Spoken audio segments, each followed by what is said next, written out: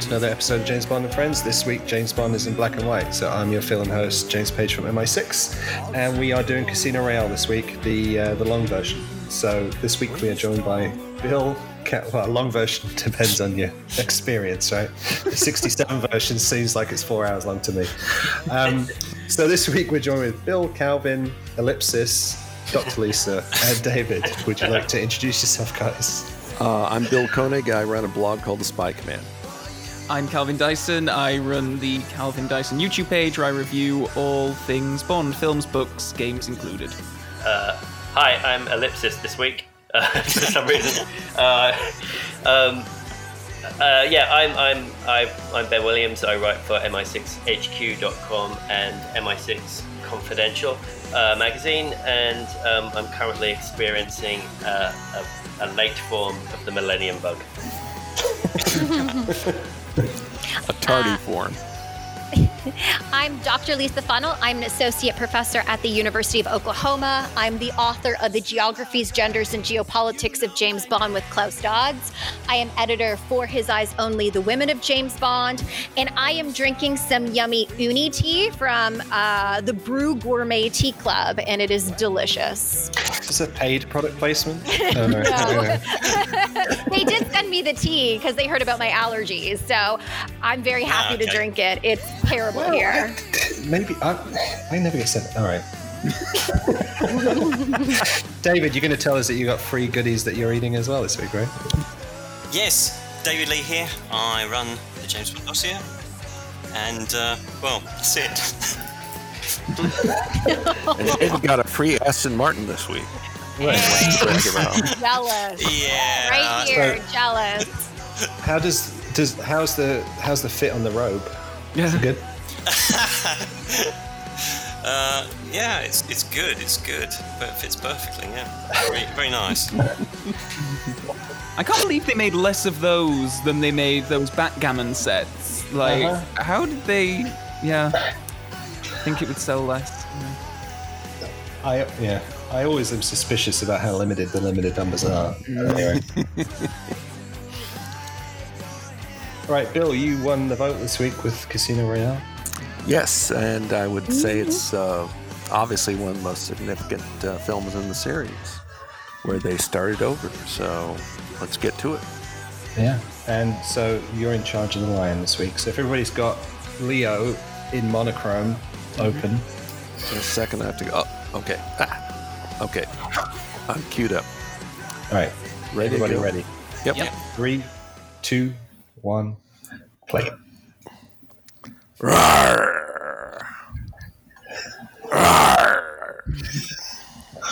Rawr. Bravo. Yeah. I was going to do it as Michael G. Wilson, or at least I got the idea about 10 minutes before we began recording. But I decided that wasn't such a good idea. So. So did anybody go into this the first time not knowing it was opening in black and white and was surprised? Me. Yep, me. I did not. I can't remember. Yeah. Probably I did know it was going to be black and white. I knew there was no gun barrel at the start, but I did not know it was going to be in black and white. I think wasn't some of this released in the trailer though? Some of this black and white footage. So I guess I wasn't too surprised that it was black and white. Just disappointed that the rest of the film wasn't black and white. I thought it was going to be black and white the whole way through. Well, you can fix that at home. That's right. But I think it's really effective in being like a visual differentiation by saying it's a prequel, by giving us this black and white opening. It's saying something different. This is a separation, divergence, giving us the origin story. So in retrospect, when I watched it in theater, I was like, what is this? In retrospect, I think it's a really innovative way for us to see the first and second kills for Bond. Right, because in the 21st century, how many black and white movies do you see? I mean, there are some, but not very many. No. As late as the mid-'60s, the Academy Awards gave out separate awards for photography and color in black and white, but died out by probably about 65 or so. The Artist in 2011. I was just going to say the famous Prague skyline. Bond in toilets.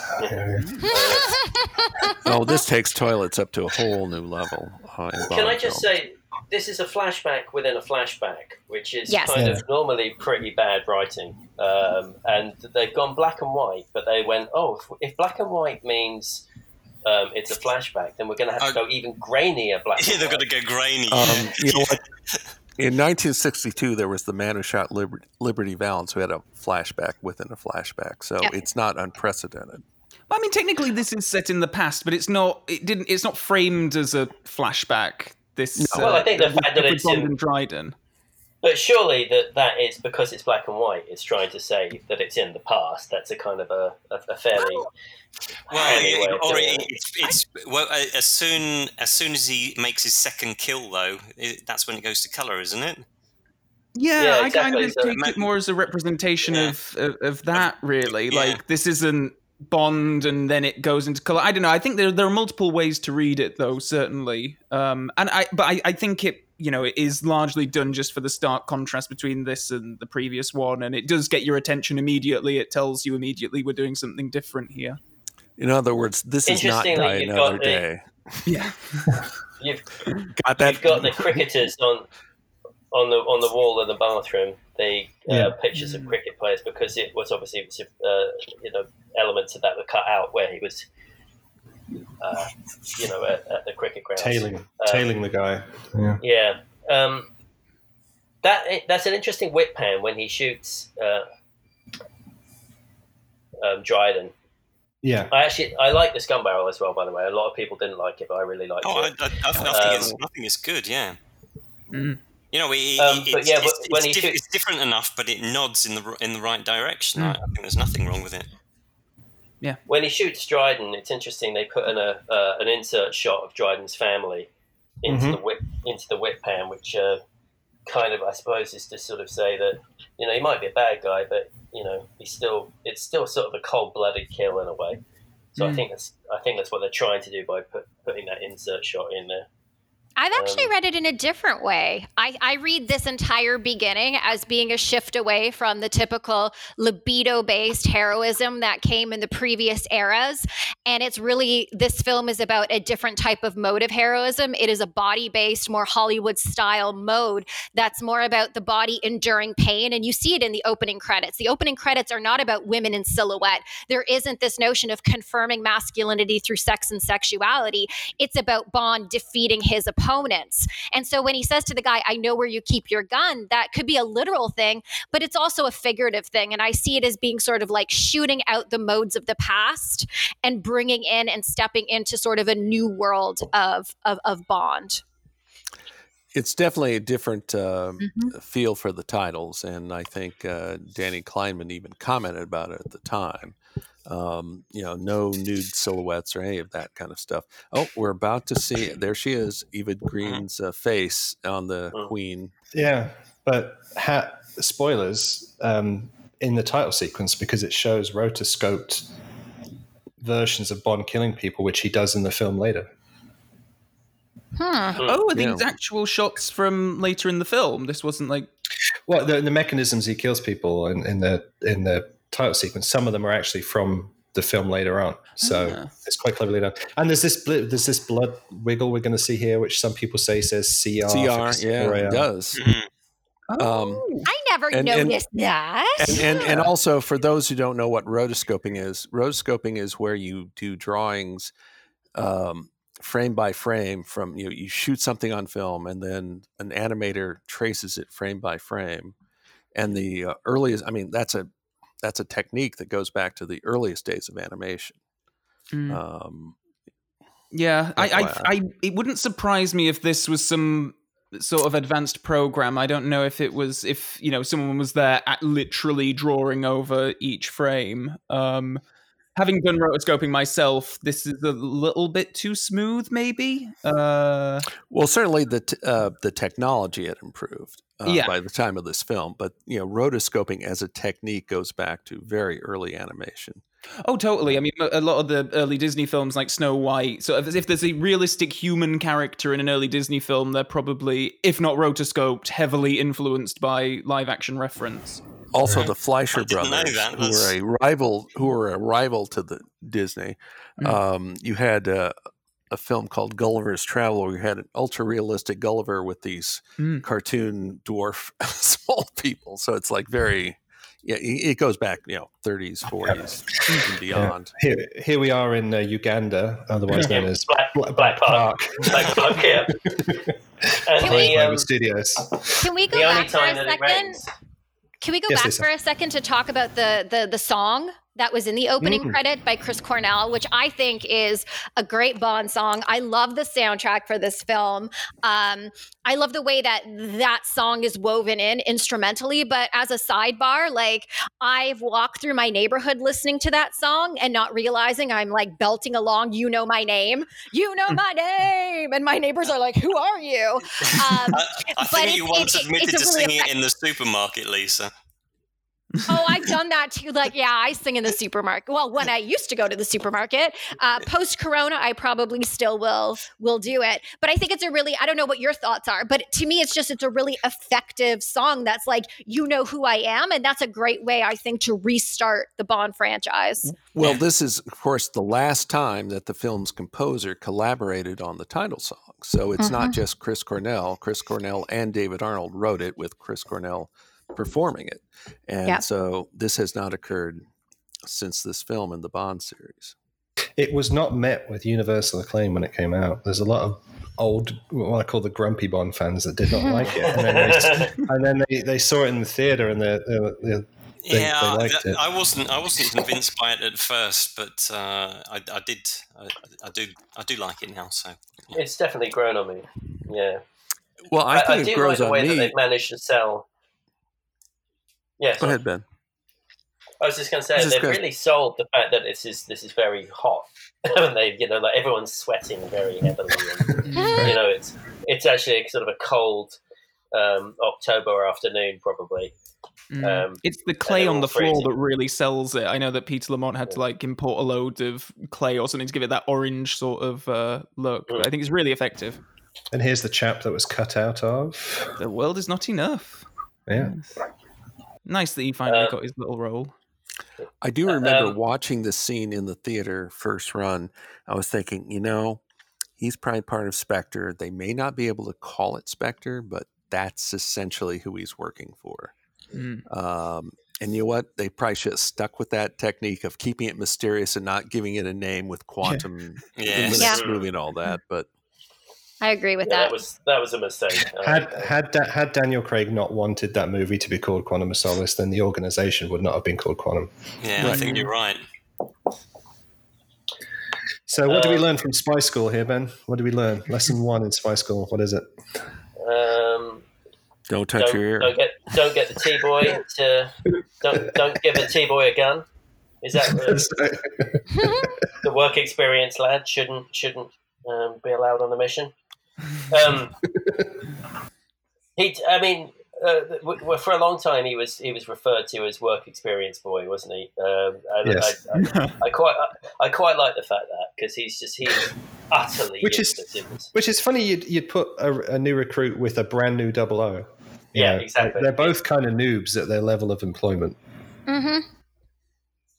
Fukan is pretty amazing. A lot shorter in real life, surprisingly. He comes up to my shoulder, but a really nice guy. It was a couple of years ago when I met him, but even back then he was still doing parkour school training in London. So you could literally phone him up and be like, "Hey, can I go train with you?" And he'd be like, "Yeah, sure." And what I really like about this scene, going off of the parkour, is the difference between their styles. And so you do have these smooth movements, sort of defying gravity, utilizing your resources. And then you have Daniel Craig's Bond, who is called a blunt instrument for a reason. He is bulldozing, through obstacles, running through walls, utilizing construction equipment and bulldozers, or whatever we want to call these elements. And I think that it's an interesting contrast, but it also showcases, it's a great way to introduce Bond in the way that he's being framed, as in a sense, he has like the initiative to do stuff. He's got the instincts, but he lacks that touch, or he doesn't understand some of the nuances geopolitically of the significance of the things that you do. He's Hulk Bond. Yeah. Especially when he smashes through the wall, coming up here in a few minutes. But yeah. I've always wanted to do that since seeing this film. I've always wanted to run through drywall just to see if it does exactly that. It is really effective, though, and quite unusual at this point in the franchise, coming after Die Another Day as again, but, you know, where all the action sequences there are kind of, you know, crash, bang, wallop, and quite, you know, impressive visuals in places, but this is actually an action sequence that's telling you something about the character all the way through, which is, something and it's fantastic. It's also an intelligent use of CGI, because they had safety wires, safety cables, whatever, but you can't see them thanks to the CGI. But so it's safer than it looks in the finished film. I mean, it's still like great stunt work. Don't get me wrong. I always wonder why Malaka shoots those two random guard dudes, but he doesn't shoot at Bond when he's right. Anyway. It does tell you, though, that it's kind of you know, they make the point of always showing the guys getting out of the crushed police cars after the tank rolls over them in GoldenEye and all that kind of stuff. Here it's saying like, oh no, innocent bystanders can actually just die, and it raises the stakes more than they have been before. I agree with that. One of the things that annoys me about this is coming up, which is Malaka's gun. If it's empty, the slide should be rocked back. So it's clear, and Bond would know that. So, him facing off against it and, expecting it to be empty, he'd only know that if the slide was rocked back. It's either a jam, in which case he would have no idea about that. So I feel like it's that at that moment, the joke's kind of lost. But this is an incredible piece of stunt work, and you can hardly see Ben Cook. Right. Does anybody else get a True Lies feel? Because I found that from the initial fight sequence in the bathroom to some of the crane work. When I first saw it, I was like, ooh, this feels like it's speaking to True Lies, which would be an interesting, it's a connection where True Lies is inspired by old school James Bond, which is now this one. Also, production design by Pete Lamont in both movies. There we go. Yeah, it's Baby Stay Out, I think. The construction site scene. I remember in the theater seeing this where people hadn't seen it before, and they oohs and ahs when he jumps off the crane into the roofs. Really good. It was still getting that when I saw this at Secret Cinema a couple of times last year with big audience who clearly did, had seen this film, 13, 14 years ago, and that was it. But they still react. I was about to say, supposedly there was a first draft when Brosnan may or may not have come back that more or less the pre-title began with this foot chase. Anyway, but I don't know. I've never seen that draft, but people swear by it. So, coming back to what Calvin and both Lisa have said on this is really a great way to kind of reveal character through action. Which it should. Sorry. Go ahead, Ben. I was just saying it really is just a revealing the character. This point on the scissor lift is particularly good, where he's thinking outside of the box and he's thinking laterally, but he also has this incredible determination and tenacity. And I think that's kind of it's just every single thing that happens is building our awareness of Bond as a character. You can't get any more blunt instrument than running through drywall, and I say that's not a joke. That's that's a serious observation. This guy's got his passport already somehow. I don't know. I've never understood. I guess. Yeah, but he runs up and the guy's got the guard is already holding his identity papers. I don't know how that worked out. There was an alternate version of this bit, wasn't there? I'm going to forget it now. Where they were going to do this embassy sequence differently. But great commentary, James. Sorry. It'll come to me like in an hour into the movie. I love how they really keep up the momentum between these, even though there is kind of that little lull as what's his name, Malaka, yeah, he gets to the embassy and everything, and then Bond has to jump over. There's just a slight lull, but then it's straight back into the action. You kind of are lulled into thinking that at the end of the action sequence now, and then it just keeps on going. I think it's really well edited, well paced, all that. Yeah, and here we go to Daniel Craig's first day on set as James Bond was doing this run past the window with it all exploding. The editor on this is I was about to say the editor is Stuart Baird, who would later come back for Skyfall. Mm-hmm. In fact, Stuart Baird also directed the first Superman movie in 1978 with Christopher Reeve. So I always sort of feel like this bit where they go into this room feels very kind of staged. I don't know why it just never kind of like feels real for me. It's just like you can almost see feel the pyrotechnicians kind of just setting the squibs off. But generally, I think this whole sequence. I mean, what is it, like 10 minutes? It's a long action sequence. It's pretty amazing, and right up until this moment here with this confrontation. Even when he fires, it's all revealing who he is, his recklessness, the fact that he can do all this cool stuff, but he's still a little unpolished. It's brilliantly done. Mm. So on Mythbusters, they did try the shoot the gas can at their canisters thing, and it doesn't do that apparently. But that's only if the gas canister doesn't have exploding. Yeah, that's right. Which you'll notice outside at this embassy.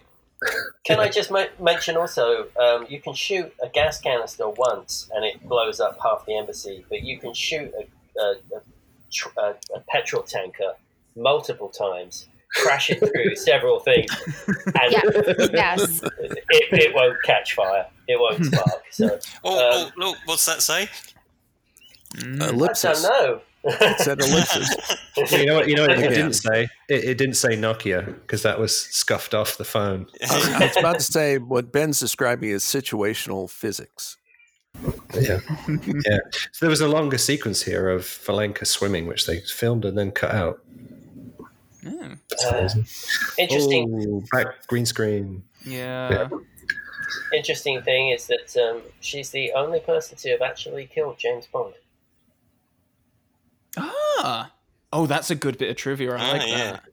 And yet, she is, as the biggest mortal threat to Bond, she's not somebody whose death is even shown on screen, which is one of those things where I have an issue with, like, the representation of female villainy, which we get very little in the Daniel Craig era. But when you have somebody of her nature who actually kills Bond, kind of like maybe Irma Bunt killing Tracy DiVincenzo, and yet, Irma Bunt gets away with it, but we only find out about Valenka's death like in passing through like a brief comment. And I feel as though maybe she deserved just a little bit more just to be shown in the way that she dies. And this woman's casting, she was in You Only Live Twice in the pre-titles. So Bond's father-in-law killed the woman that killed him.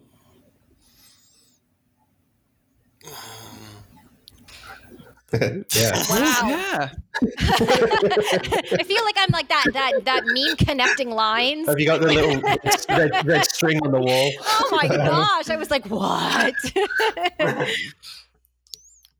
Yeah, that's really bizarre.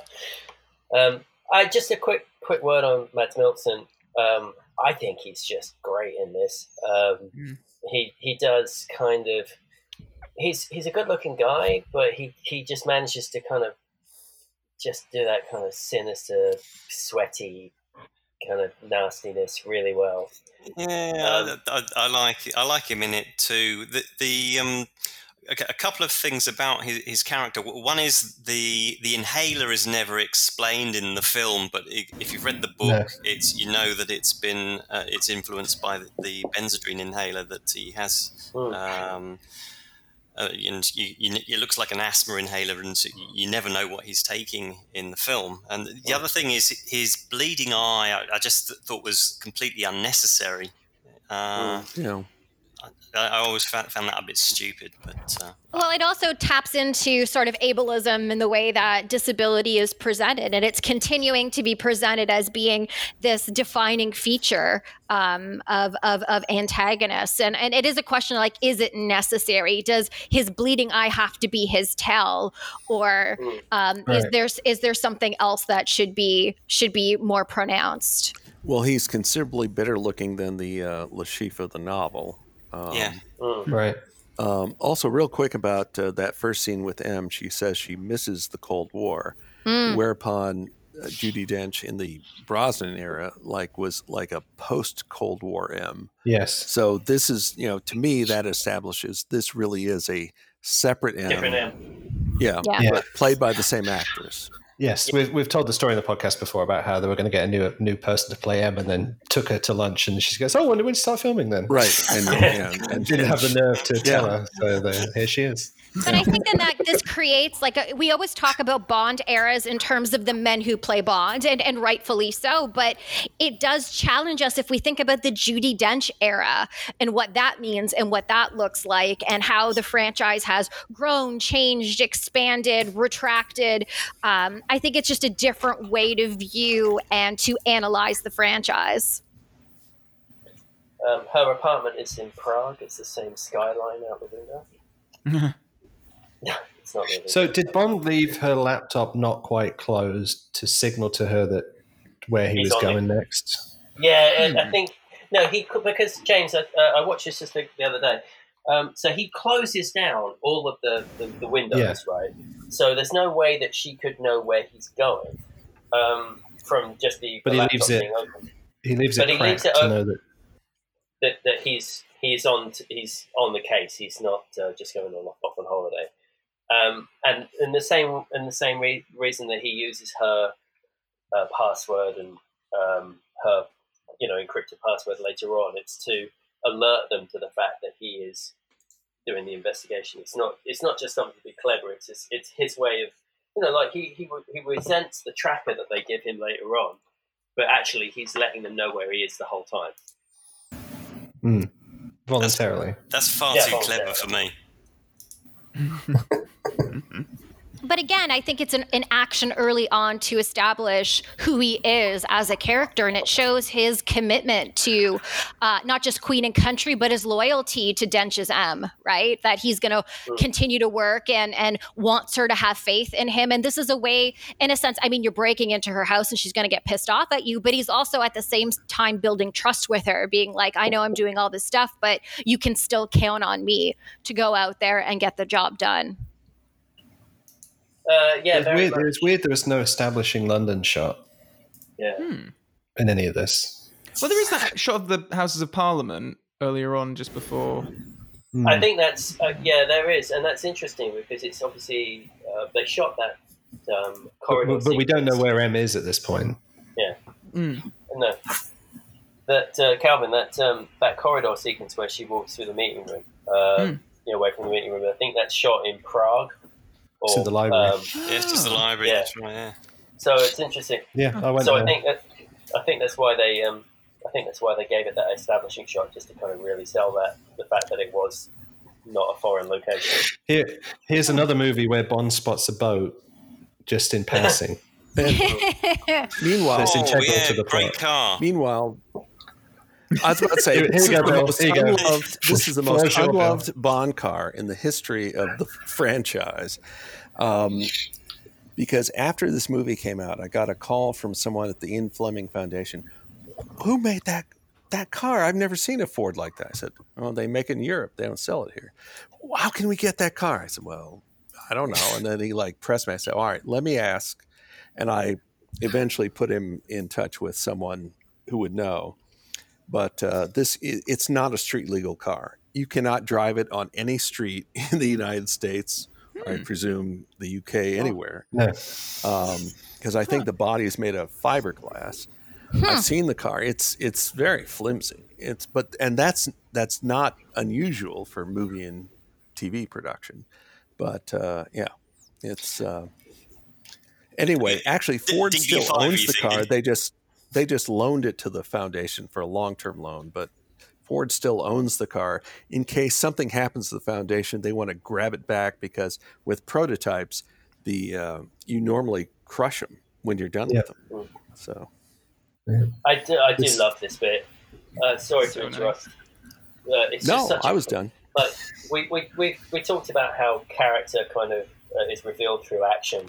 There's a moment here where you're just like, is he really just gonna park that guy's car? And then he does this. It's such a nice moment, and it also leads him to be able to get into the security room. So it's not just a fuck you to the guy. It's like the poor man's Goldfinger. Yeah, and also just to reinforce Ben's point, I love it the way he tosses the keys off to the distance. He didn't care. I wonder if it's a slight reference to Layer Cake as well, with the Range Rover and some of the things that he does, in the way he's kind of quite dismissive in that as well. Sorry, I was wondering, I was just going to sort of say, do you think that this is the first of many suggestions that Bond has more of a, I know that we find out in later films that he was an orphan, and that he was, in this film, we hear about he was raised on somebody else's charity. Do you think it is a suggestion that somebody looks at him and thinks that he is not someone who belongs at the place, but he's somebody who works at a place? And then we have the scene of him getting the fitted tuxedo, where Vesper Lynd does teach him how do you fit in, and having a tailored suit is how you reflect, high socioeconomic status. It fits you differently and you act differently. That this is part of his learning curve, that people at this point don't look at him and identify him as being, say upper middle or upper class, but it's something across this film. In addition to growing into being a hero, growing into that sort of that class-based status. I hear what you're saying, Lisa, but I think there's two points on that. One, I think it's just that he's wearing a white shirt and standing outside where the cars are being picked up. So I think there's kind of that's an understandable kind of, as my partner said the other day, it's like the only problem with that is that, he's white. So, they probably wouldn't have assumed that. The second thing is that everything that he's worn so far is perfectly fitted to him. And although, he's in a fairly casual suit right now, but, he is dressed impeccably, and has been dressed impeccably pretty much throughout. And everything that, so I have a real issue with the line, it's tailored, because, fitting a suit like that, a dinner jacket like that will take 3 months. So I think, it's kind of, I kind of think it's cute what they were doing, but I don't think it really landed particularly well. But I do see your point, Lisa. Well, just on that previous scene with the receptionist, I'm curious to actually hear Lisa's perspective on this, because in the past, receptionists in Bond films, they're always just making eyes at him, and they're just complete sex pots, just undressing him with their eyes, but this exchange here to me feels kind of real. It's she's just. Seems like a nice person doing a job, and that's quite unusual for the series at this point. Just like Dr. Kaufman. But I also think that gaze matters. So when I'm thinking of that scene where things seem to be a little bit off or different, it shifts into this scene where it is Bond who's the one emerging from the sea in sort of the tight trunks or bathing suit or bikini and being watched on the shore.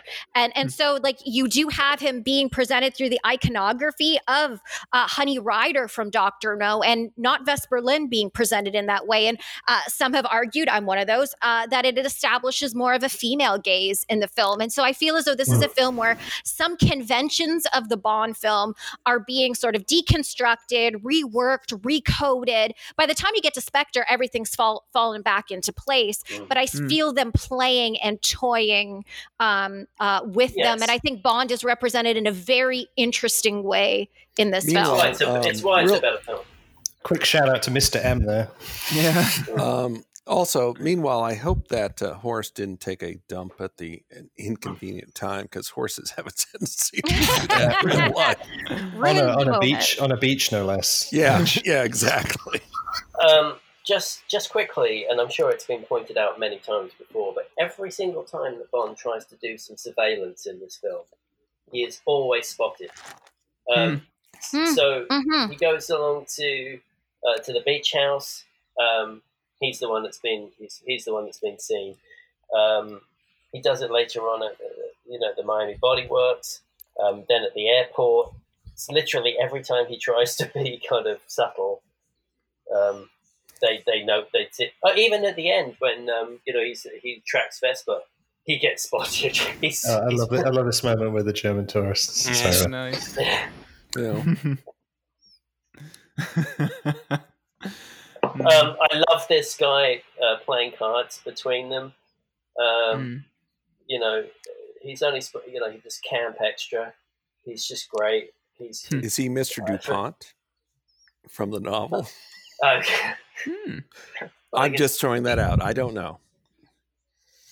I just I just like him. He's just got this great kind of presence in it. What do you think of the shift away from, say, Baccarat, or which I still don't understand how to play, and something like Texas Hold'em being the game of choice? What are your thoughts and feelings on that? Well, just real quick about Baccarat. Baccarat is like blackjack, except you play to 9, and you can only draw one card. And a face card is 0, and then just the number cards. You try to draw to 9 in theory, so it's not that complicated. But there's all this stuff with the bank. There's also no skill involved, really. Right. Yeah, I was just about to say this is the main reason why I think they switched over. Yes, it's one, it's because it was a very popular game at the time, but 2, Baccarat really is just. Or Chemin de Fer is essentially just it's high card draw, really. Yeah, right. And there was another reason, because in the 2000s there was this poker revival, and there were like poker shows on ESPN and other channels. So it's like it was a big deal. Mm-hmm. It's kind of faded off in the last few years, but I mean, I remember when the announcement came out, Texas Hold'em was going to be the game in the script. It was a big media story. Yeah. I guess it makes sense. You have different rounds of it and everything. You can, you can tell a story throughout the game. When I first saw it, I had no idea how to play it or any other card game that Bond has played, but the language of the shots, the music, it all works. Mm-hmm. So. Well, Michael G. Wilson, I'm about to say, Michael G. Wilson did an interview and said, this is more dramatic, all this stuff. But I mean, Baccarat can be equally dramatic. It might be a little harder to write, but the original Mission Impossible TV show had an episode set in a casino, and like part of it was Baccarat, and just you could follow it. It's Hang on. I just want to point out that if you had a valet ticket for valet parking the car, you wouldn't have a key fob. Yeah. It's a good joke, but yeah, that's true. I think one of the things I dislike is the way that they explain the game later to the audience, as if, particularly when it's Mathis explaining how much money is on the table to one of the greatest accountants England has to offer at the time. Look, I appreciated it. Not knowing the game, I appreciate that exposition is in there. Yeah, he leans across the Vesper and goes, 150 million on the table already, and she's like, I know, I'm an accountant. My whole job is to make money. Yeah, no, I know it's there for the people at the back of the audience, just in case you fell asleep. This is what's at stake. Yeah. But it would be how much better would it have been if Mathis knew nothing about it and she's explaining it to him. Like she's saying how much money is on the table, because it would make sense for somebody who is an accountant to go, this is how much is it. Yes, but then you wouldn't have the tension between the characters later where he loses, and he was saying he was using it to find his tell, and he has to explain that to her. You wouldn't be able to do that scene. By the way, this is not the Goldfinger car. Sorry. Because he's on the wrong side. It's just, they just switch it. Like, no, you don't just switch the drive the steering wheel from one side to the other. No, there's like transmission, all that stuff. No. Yeah, it's possible to do it, but it's such a huge undertaking. Yeah, or $50,000 if you want to. Martin to ask, didn't you? Yes, I did. I contacted an Aston Martin dealer, and he said, and the first thing the guy said was, "Why would you do that?" I said, "Well, I'm just asking." And then he said, so I said, "How much would it cost?" I said, $50,000. Like, it's really expensive to do. It's just at that point, you may as well drive it from the back. You might as well put the steering wheel in the back seat. Yeah. On the phone. Yeah. Mind you, it's cheaper than buying one of the continuation DB5s, isn't it? Oh, definitely. Which they're still what? They sold 7 and there's still 18 to go. By my calculations, it was 6.5. I rounded it up to 7 to be kind. I really, and you're that's assuming all 7 were sold for list price. Yeah. Anyway, this bit here where he says, "Can I ask you a personal question?" I remember it just feels like such an awkward thing to say at the moment that she is traveling downward on his torso. It really does. It really feels kind of, I don't know. For me, it kind of broke the fourth wall a little bit. This scene, as filmed, was longer. Yeah, and it feels like it was cut in half. It was cut in half in the edit. Because there was bits that cut out, probably for the rating as well. But it also feels like it's suggesting it's a different type of Bond because, I can see Pierce Brosnan being able to, get this information, have sex with the woman, and then move on to the next part. Whereas here, Bond, he's not even faking it. He's not even feigning interest that this is what's going on. He just seems to be more of a blunt instrument. He seems to be more focused in on getting the information, and that notion of Bond having pleasure or taking pleasure in the sex culture of Bond, it's missing. And I find this to be a very telling scene that things are changing in the world of Bond. Connery would have had sex with her twice. Well, and he would have slapped her as well, probably. So thank God for that. Yeah. Oh. Does Alexis mean anything to you? But it just as a sidebar. Is that what you call it? It just sucks that she pays the consequences for, like in the past when the women have slept with Bond, they pay the consequence for betraying the villain. Whereas I feel particularly bad for her because it doesn't actually fully happen, and yet she really still pays the consequences for it. And it opens the question of how do we feel about that? Continuing on as being sort of the legacy of the Bond film. So another movie where James Bond actor doesn't actually go to the United States, but the film's set there.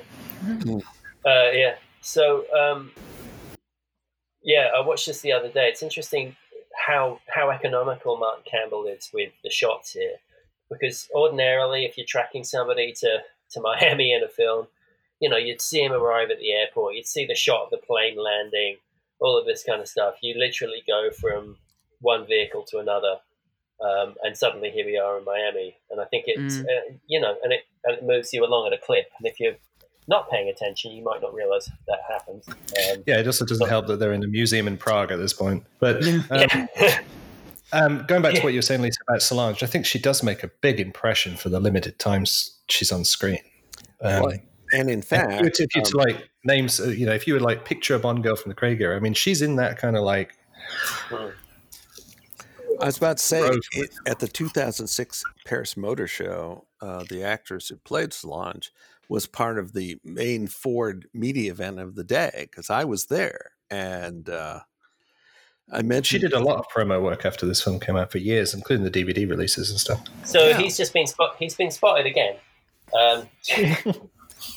just like he's not very good at spying at all. He's been spotted. He's like the guy. It's like got a knife in his back.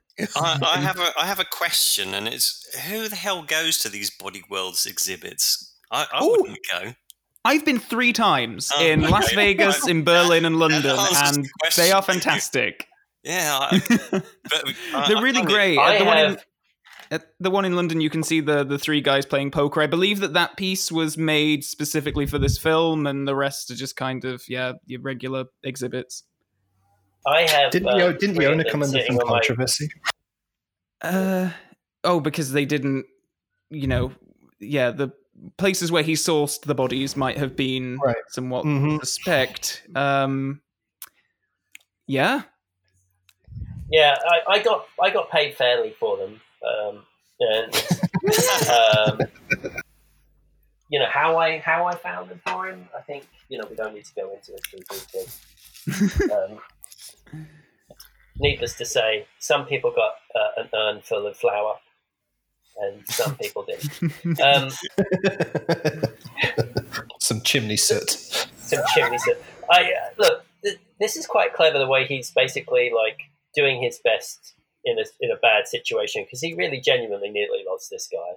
And I think it was, again, it speaks to Bond's kind of ingenuity to think, I'll just call the last number. Which he uses against Elvis in the following film. Yeah. Oh, yeah. Yeah. He's still the rough diamond, a phrase used with Connery when he was cast. But yes, very much the rough diamond here. Somewhere I'm walking around Prague Airport on this day when they're filming this. Oh, really? Yeah. I've never bothered to look. But... Okay, spot James. Yeah. It's a prize if we spot you. James, are you there in like an over-the-shoulder, out-of-focus sort of way, or are you in focus? No, I've never even.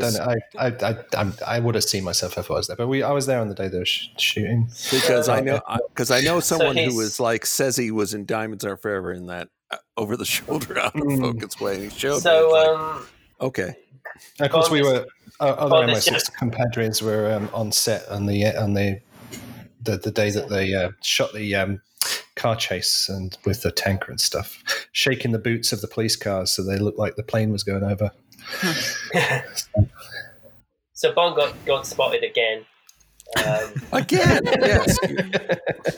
I never noticed this before. You're right. So every single time that he tries to find somebody, he gets picked up on. But I just thought I'd mention that every time that it happens. He needs to go to spy school. Yeah. The most striking blue eyes. You catch that guy, and that's probably Bond. Yeah, and I think this guy is up there in the instant creep factor, along with the guy that kills Sharky in License to Kill. Like, just instant dislike for this human. Yeah, he's doing that kind of Terminator kind of school of acting, isn't it? Just plowing through it. It's a shame with Tobias Menzies. I mean, I understand that he did to come back and do some work for Secret Cinema, Casino Royale, but in a way, he's a great actor, and sort of a shame that he didn't come back to something happened. Something happened because he did an interview we put on the website where he said, "Yeah, I'm not going to be coming back." Right. So clearly, there's a story there, and then. For some reason, didn't they kill him off in the Quantum of Solace video game? Did they? Is that right? Yeah. I didn't remember that. Oh, I'm gonna have to go back. I don't think it's on screen, but he's listed as like former something. Interesting. Yeah, like they wrote him out of the canon. That's interesting. I need to go back to that now. Do you think that they're sitting in an anteroom outside kind of the HR department? It's him and Carter going, why have they called us down here? God. Don't know.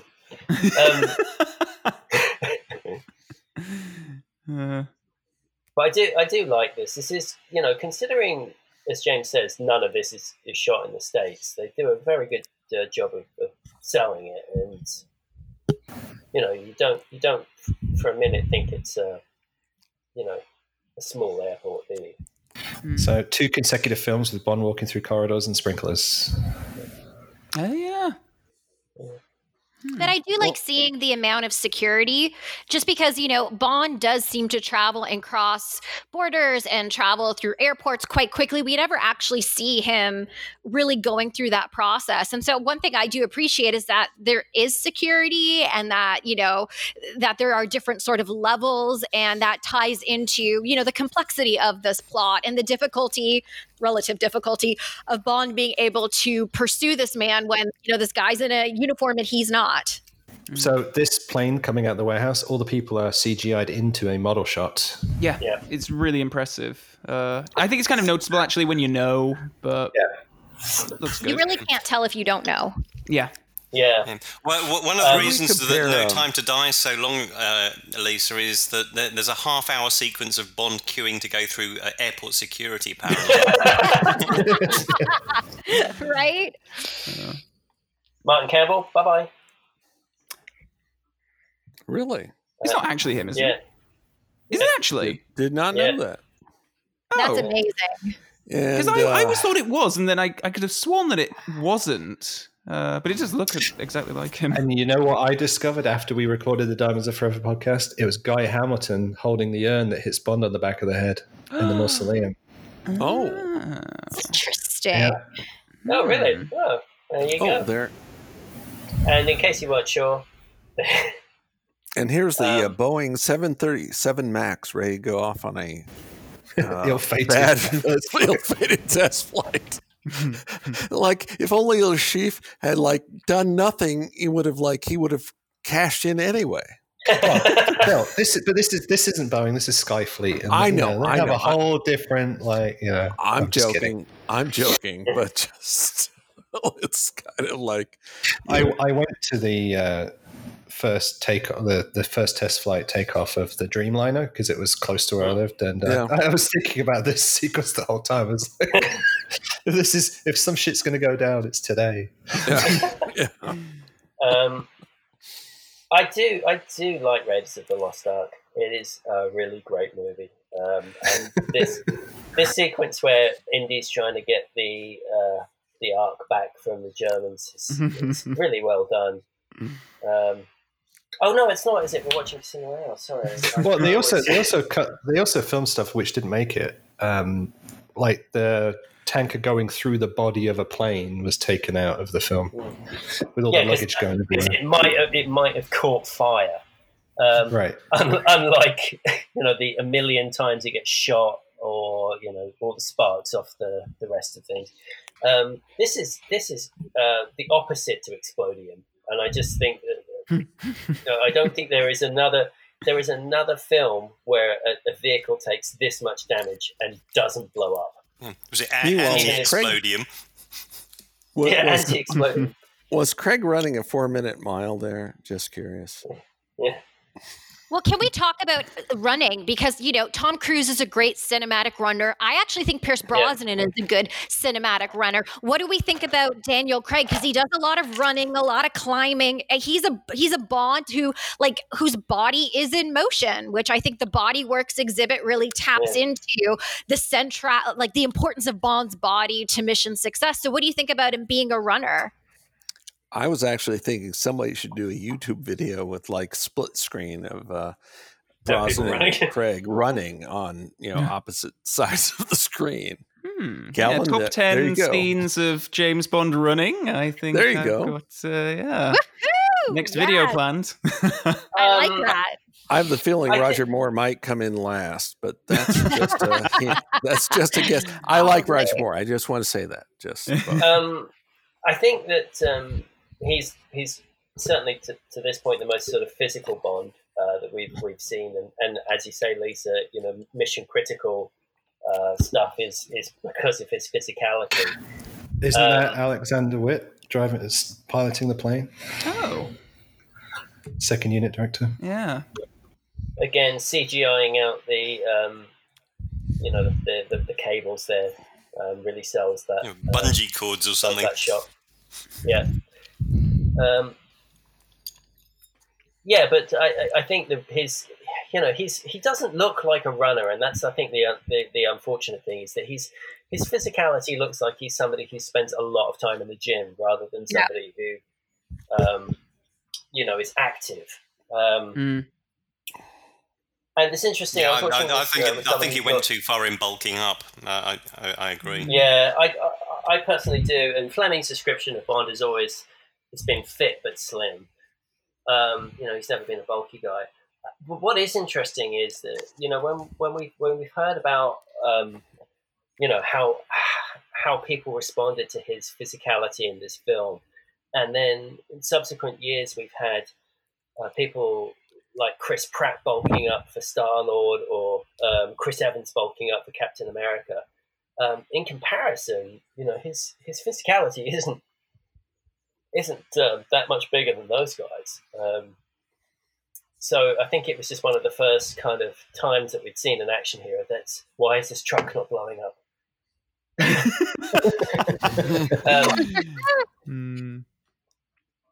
It does say flammable on the front. Yeah. So a bit of false advertising. Nice. And then the guy and then Carlos, right, is standing about 15 feet away. He's going to blow up a fucking airliner, and he's like, about 20 feet safe distance. That's all right, isn't it? Oh well. Yeah. I mean, like License to Kill had something similar where. Yeah. There he is. He's 10 feet away from the plane. He'll be all right. 15. One of the what would have been really nice if buckets of blood had just like landed. Anyway. But you raised a good point about, like, there is blood. There's bruising that's happening. But I think, Daniel Craig's Bond, and especially in this film, is the most battered, bloodied, and bruised Bond out of them all. His body just gets torn up. And for me, I like seeing cinematic realism. I like seeing that there are wounds. And this is a film that's constantly focusing in on this body being traumatized and recovering and keep going. He dies and he keeps going. He's like that Energizer bunny. But I like the fact that we see his body just, being torn up and actually, having bruises and cuts and scratches and him trying to recover. All of that gives it a sense of realism that is missing from some of the earlier films, where Bond goes through a lot of stuff, and yet, he doesn't even, when he's fighting in the glass place in Moonraker, and like nobody's got a scratch on them, right? So I think that this is an interesting shift. In fairness, Lisa, there is no cue in this movie to tell him to not bleed. So that is true. That's what it means. Yeah, after this cue says, you should really, yeah.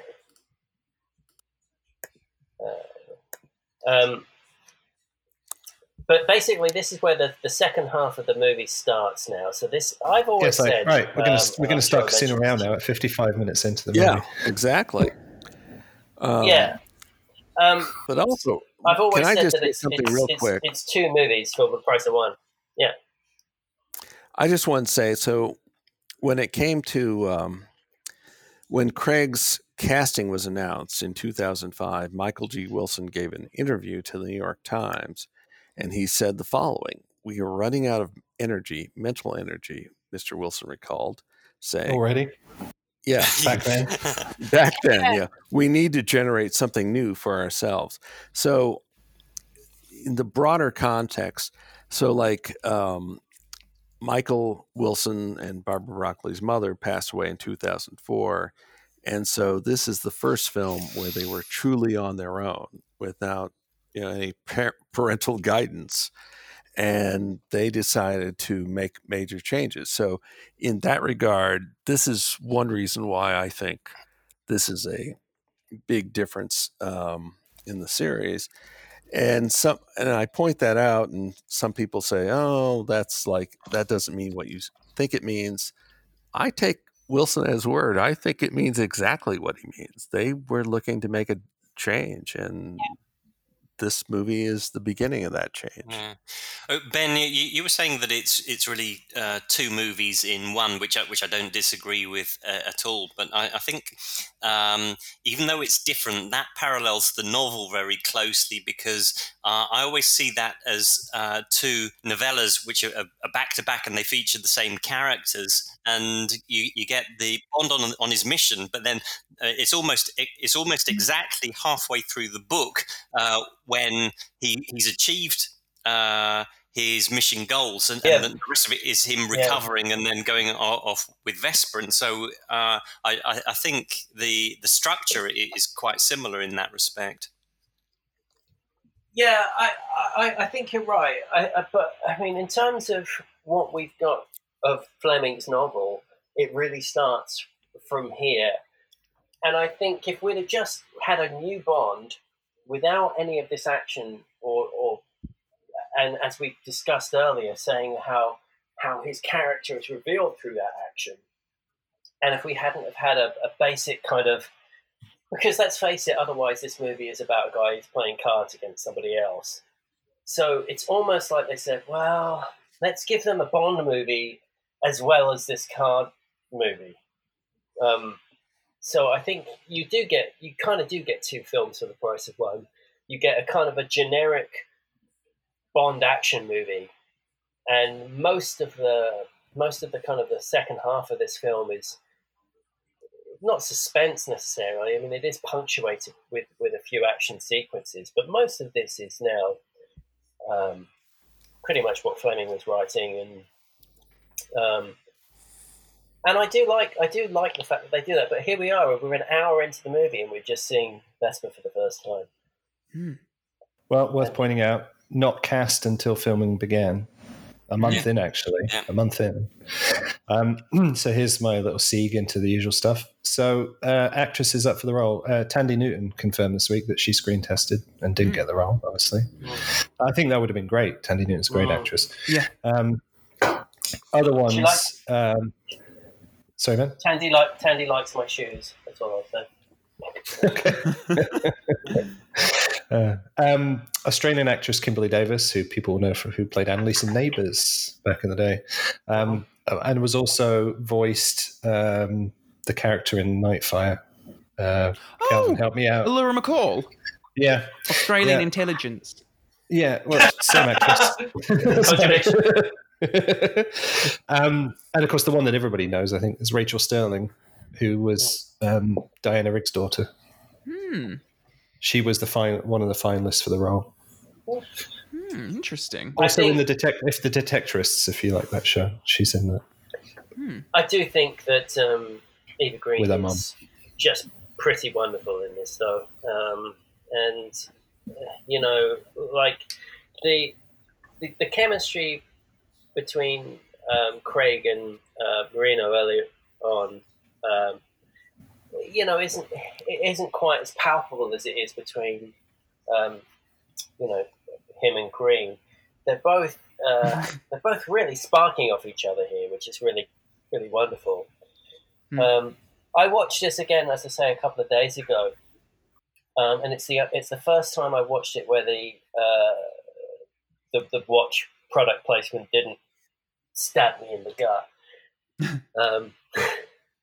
It actually sort of seemed to be an okay kind of thing to say, because she doesn't actually see what it is and she's guessing. So, can I ask something about a minutiae aspect of this scene? I'm aware it's fantastically written, acted, all the chemistry is really good. Was this built on some kind of rig to get them swaying just ever so slightly as if they are on a train? Yeah, and it was green screened as well for the window, and they shot They shot plates separately. Yeah, I can't remember where they shot plates. Yeah, it was. Yeah, they built the carriage. Yeah, James's buddies were outside just rocking it, gently pushing it. Yeah. Can I say something about, Vesperlyn and the way that she's embodied by Eva Green? I can tell you that my students gravitate towards two women in the franchise. One of them is Tracy DiVincenzo, and the other one is Vesper Lynd. And by the time we get to Casino Royale, they all rave about this character because they feel as though she's actually presented as a fully formed, multifaceted character with her own character arc. And I think that she is, I'm a big fan of Eva Green, and I think that she is perfectly portrayed. There's subtlety, there's nuance. I buy into and believe everything about their chemistry together, but also about her internal emotional life. And that's something when I advocate for women as characters in films, they don't all have to be the same. I love diversity. I like difference. I like villains. I love villains, actually. But what we want to see and what so many of us are asking for are fully fledged, fully thought out characters. And I think they really hit it out of the park. Between the casting, the script writing, the adaptation from the novel, I think putting it all together, Vesper Lynd really does stand out to most fans, including my students, as being sort of one of the top women of the franchise. When they think of Bond women, they think of Eva Green as Vesper Lynd. But just one other point, I love this conversation of them between them in the car, and it plays on the Bond girl stereotype where he says, her cover name is going to be Tiffany Broadchest, and she totally rejects it. And I love that idea because it really presents the notion of like breaking down the Bond girl archetype and bringing in women who are sort of more multifaceted. And if you break down the archetype, there's more flexibility and fluidity for them to have, their own character lives and own character arcs. So that's my Vesper Lynd rant. One other thing about the script is that from the very start, in the stage directions and the dialogue says Bond, but in this script says Bond through most of the way, but then suddenly, like well into the script, it suddenly says James. That's right, yeah. Yes. All in the same scripts, yeah. And so it's like, is that a Paul Haggis thing? I don't know, but I always wondered why in this scene Bond looks a little sweaty. He also looks a bit dark as well. It's almost like he's got a fake tan on. But anyway, just I think it was because Haggis came in towards the end to rewrite, and he apparently wrote most of the train sequence, right? Right. Apparently, I mean, he purposely held the hands up and said that was all Paul Haggis. So yeah, I think that's one of the ripple effects of having the right. I think a lot of the Paul Haggis stuff says James instead of Bond. But that's just a theory. That's all. To Lisa saying about Stephanie Broadchest, when you watch the film, obviously you just think he might be joking, like he might be just giving her a bit of a ribbing. But they actually made a prop passport which says Stephanie Broadchest. So that is actually what MI6 came up with as her cover name. Villiers is having a chuckle. Yeah, just out of interest. Maybe that's why they got rid of it. The cover stories you're coming up with are not convincing. Talking of cover stories, just while Bond's going to go out and play with his car, and I'm sure Bill will come in and have a few words about it in a second, but. Arlington Beach, Mr. Bliss, isn't that all a bit convoluted? Bond, Bliss, Beach. What? I mean, I know that they filmed some stuff, or certainly it was in the script. But it does feel very clunky, doesn't it? I mean, or is that just me? Yeah, and talking about things that they filmed that they cut out, one of the things I wanted to mention where the quote-unquote Q scene where he gets his little tracker, there's a whole walk and talk with M, where M talks about the background of the Shifra and Saddam Hussein after the Iraq War and all that kind of stuff, and they obviously took it all out in retrospect because it was like, tying it to real-world politics, probably not the best choice. And I think you can see some of it in the documentary or one of the features. You can hear it in the background, bit of it. It's just interesting that I thought that what Bond was supposed to be doing on the train was, I think, and it might bleed into the game. I don't know. I never played it, but wasn't there something about how he had to eliminate Beach to take his identity, or that he was blown in some regard? I understood there was a whole kind of sequence where Arlington Beach was kind of more of a figure. Maybe I'm wrong.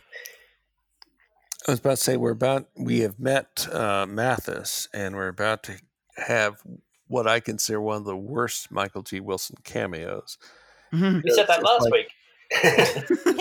Yeah, I know.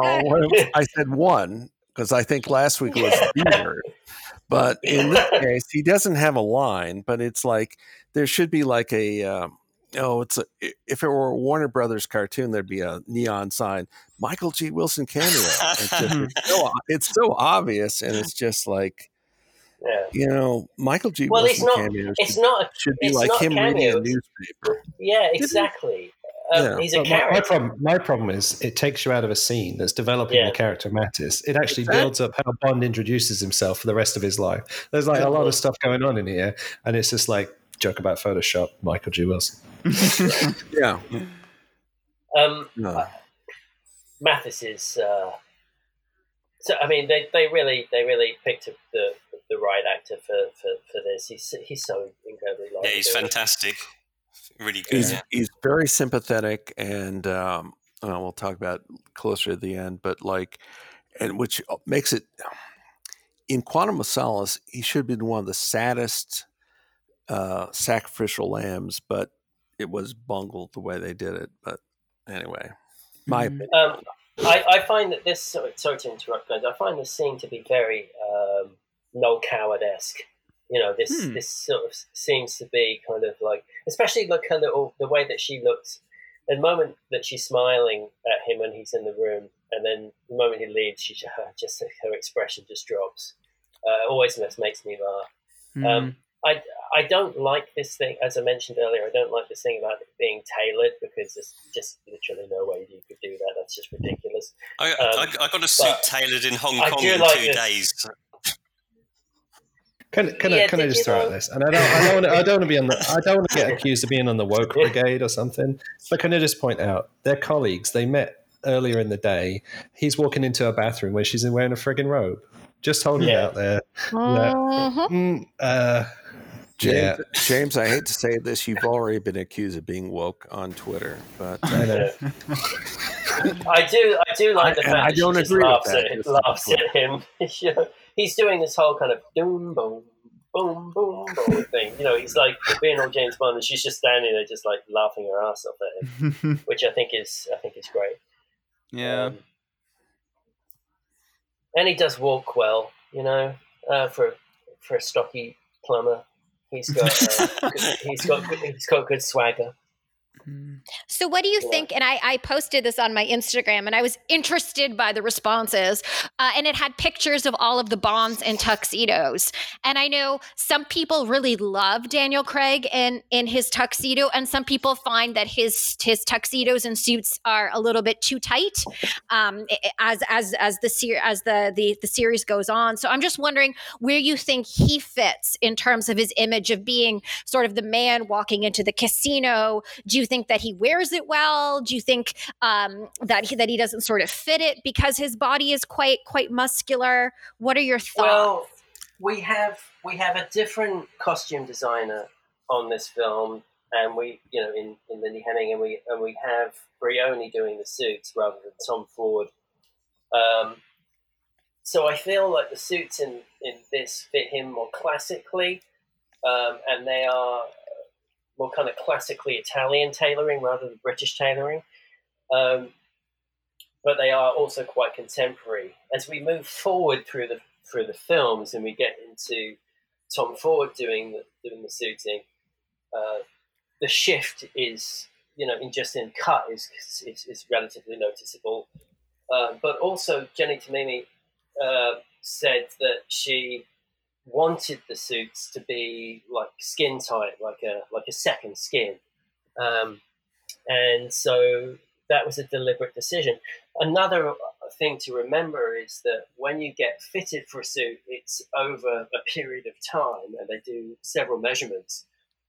If you're bulking up for a role, which he has, prior to kind of filming, he'll be bulking up. He will change physically in that time. So I sort of feel like to that, Ben, there was stories in the press after a month in filming in Prague that the cast members were also changing in shape because of the food. The Czech Republic being very stodgy. Lisa, I'm sure we'll get round to Spectre at some point, and we'll talk about it then. But I remember interviewing what's her name? Madeline Swan. And I said, God, is there any anecdotes that you can remember, any abiding memories from the set? And she said, yeah, when Daniel was doing the escape sequence from Spectre's lair, Blofeld's lair, his pants split. So I've always got an abiding memory of just every time I watch that film now, just him walking around with like a big split down his trousers. So that but to your point, I think he looks great in a dinner jacket. I think he looks very comfortable in it. I think it suits him well. I think other actors, Pierce Brosnan's got great physique and posture, and he looks great in all of his clothes. But I don't think Craig doesn't look right in it.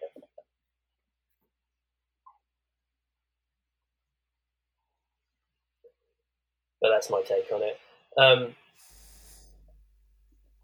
So this is a mirror of the scene with Solange and Demetrius earlier in the film. Yeah. Just a quick word on Le Chiffre's tell. Like, oh my God, how, like, this guy is supposed to be one of the best poker players in the world. He's confident enough to set this up, believing that he would win, and he has perhaps the most obvious tell, which he then bluffs it, though, doesn't he? So is it a tell if you can't tell if he's for real? It's just that everybody else there is crap at poker, though, Ben. Well, Jeffrey Wright is certainly like, okay, so is Jeffrey Wright there because he's the best card player in the CIA? Because every expression that he makes telegraphs exactly what's in his hand. I've never seen a more grumpy poker player. He literally just sits there going, "Oh God, oh man." So I'm not surprised he's bleeding chips. You've never seen me play poker, then? Yeah. That's right. Or me. So farming over, would you? In fact, with me playing poker, it's like I rival Brosnan with the pain face. Sorry, that's a joke. Go ahead, Ben. So this whole Vesper stuff, is taken obviously directly from the novel. For those of you who've not read it, well, there's quite a bit of dialogue. We don't get the cane gun. No, I meant the ordering of the drink. Okay. Yeah. All right. Yeah. It's almost verbatim. Can we do a James Bond and Friends ADR of this scene for Go Fish? Have you got any twos? Yeah. Go Fish.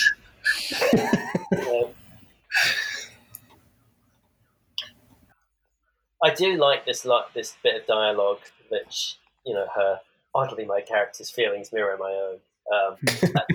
That got a good laugh in the cinema, if I remember.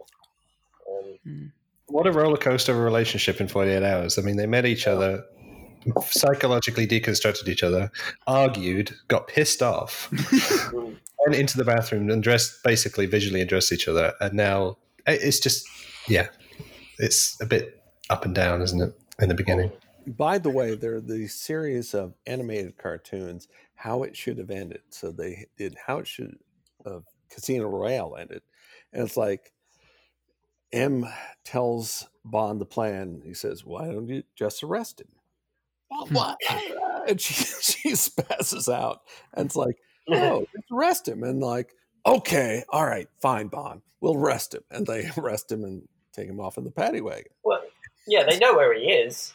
I mean, It's not difficult, is it? I mean, you know, it might be extreme rendition, but it would still do the job and save. Most probably of that series of cartoons are done about superheroes, but like I appreciate the Bond one.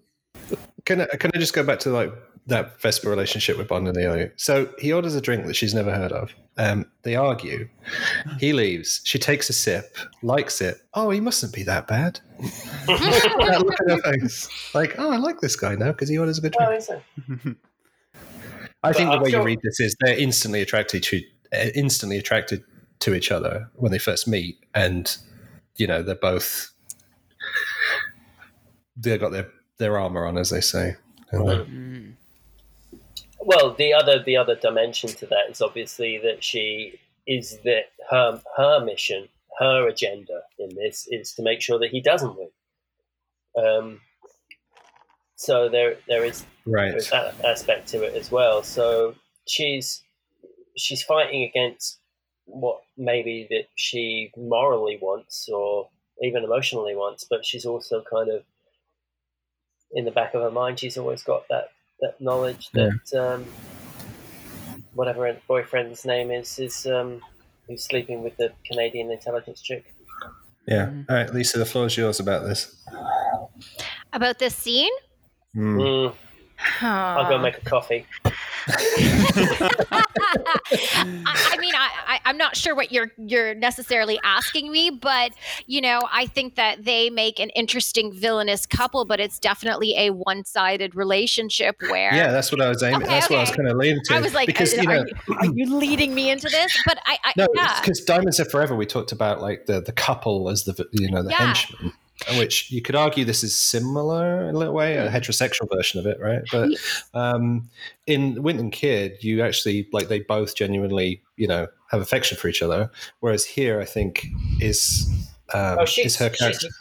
She's Eurotrash arm candy, isn't she? That's all right, really. And I think they do an interesting job of not only showcasing this moment where he doesn't care if he cuts off her arm, with the way that Bond takes care of Vesperlin in the stairway, watching her as she's moving down the stairs and caring about her emotional welfare after all of it's done. And in my opinion, one of the best sort of Bond scenes is the two of them sort of sitting in the shower together and the way that he cares for her. But here you see absolutely nothing. And this reminds me more of the way that Zoran and Mayday have their relationship, where Mayday is certainly in love with Zoran and is there and will do his bidding and buys into it. The difference here is that Valenka is silent. She doesn't tell us who she is, what her motivations are. We can see through her actions that she does it for Le Chiffre, but she doesn't have any sort of character life. And I guess, I hate the idea that we do have Vesperlin, who's fully fleshed out, and we have another woman in the film, but she is not being given any sort of depth and not given her own character arc. And I have an issue with that. Like, we can have more than one fully fledged woman in a film. And I feel as though they fall short in terms of her representation as literally being a function of Le Chiffre. Wouldn't it be nice to have a little bit more of Valenka, or a little bit more of a reveal? Oh, considering she's successful at killing Bond. Yes. I again, Bond spying fails. I noticed any of this before, but you're totally right. He didn't even have to put his finger in his ear to get spied that time. Yeah. But literally, the only time that he doesn't kind of get caught spying is because Carter gets caught spying first. But the rest of the time, he's just absolutely useless at it. I love this fight, by the way. I just think this is so good. So clever, so well done, so well choreographed. When you see it on the big screen, I don't know about you, but you almost feel it. Yeah. That visceral. And by the way, I'm looking at the windows, and that just reminds me when you mentioned Valenka before, the window and the way that the yellow's working kind of looks like Valenka's dress. And so just seeing sort of the tones of the yellow really helps to sort of connect that image of before of Le Chiffre not caring about Valenka versus, Bond taking a little bit more care. What is yellow? Is yellow fear on the sort of spectrum of color emotions? I think yellow's fear, isn't it? Fear. And cowardice. Okay. Sorry, I was just doing the spaced painting. But here Vesper basically saves Bond's life too. Yeah, yeah, she does. I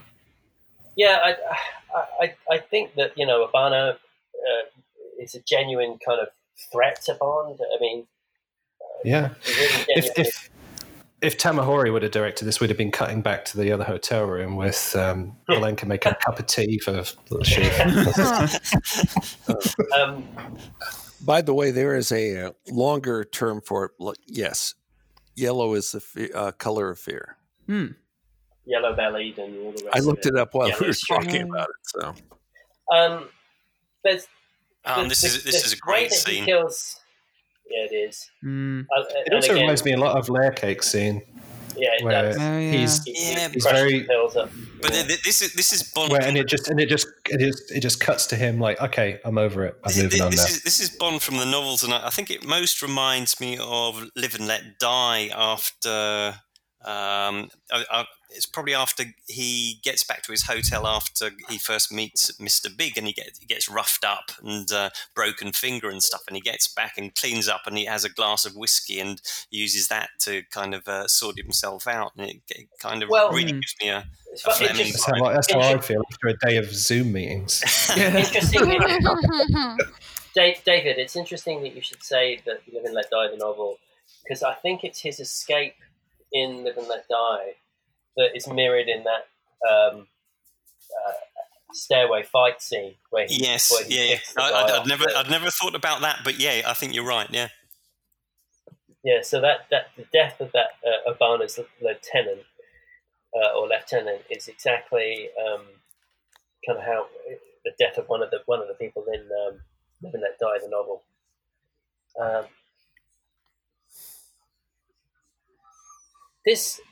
This should be cranking up more tension and fear than it is. You see this broken glass, and you should be kind of thinking, it's funny you should say that, but I always, because we'd read the script and stuff, and I knew there wasn't a threat here. I just took it as like stress had cracked her at that point, right? But to the audience that hadn't known the story, what if somebody was in the room waiting for him? It's like it's not played that way. No, it isn't, and it kind of feels like it. They made a half attempt to do it, and then they kind of backed out on it. And they cut the toilet out of this scene. They did because of the test audiences. It is still in the so when they pull back from it, you do see a little bit of it, but the original cut was left a little longer on the toilet. So this was originally scripted as Vesper was naked in the shower. And I think it works better this way. Yeah, totally. I did and can we talk about the soundtrack? Because this film has a Vesper theme, and Vesper is the first non-villain, because Elektra King gets her own theme, and villains do get their own musical themes in Bond films.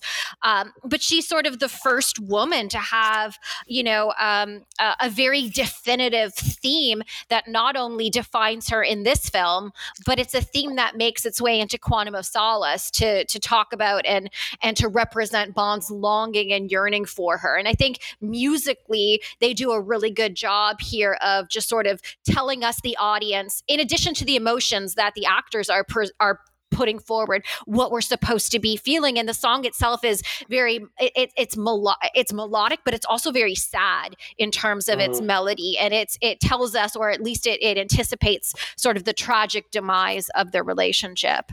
Can you imagine that scene then in the outtakes if Craig, after that one take, like stood up and did a shit-eating grin to the camera? Ruin it for you, wouldn't it? Nailed it. Clicked his fingers. It's the first reference to how Bond had affairs with married women in the films. Like, it's got mentioned in novels multiple times, but yes.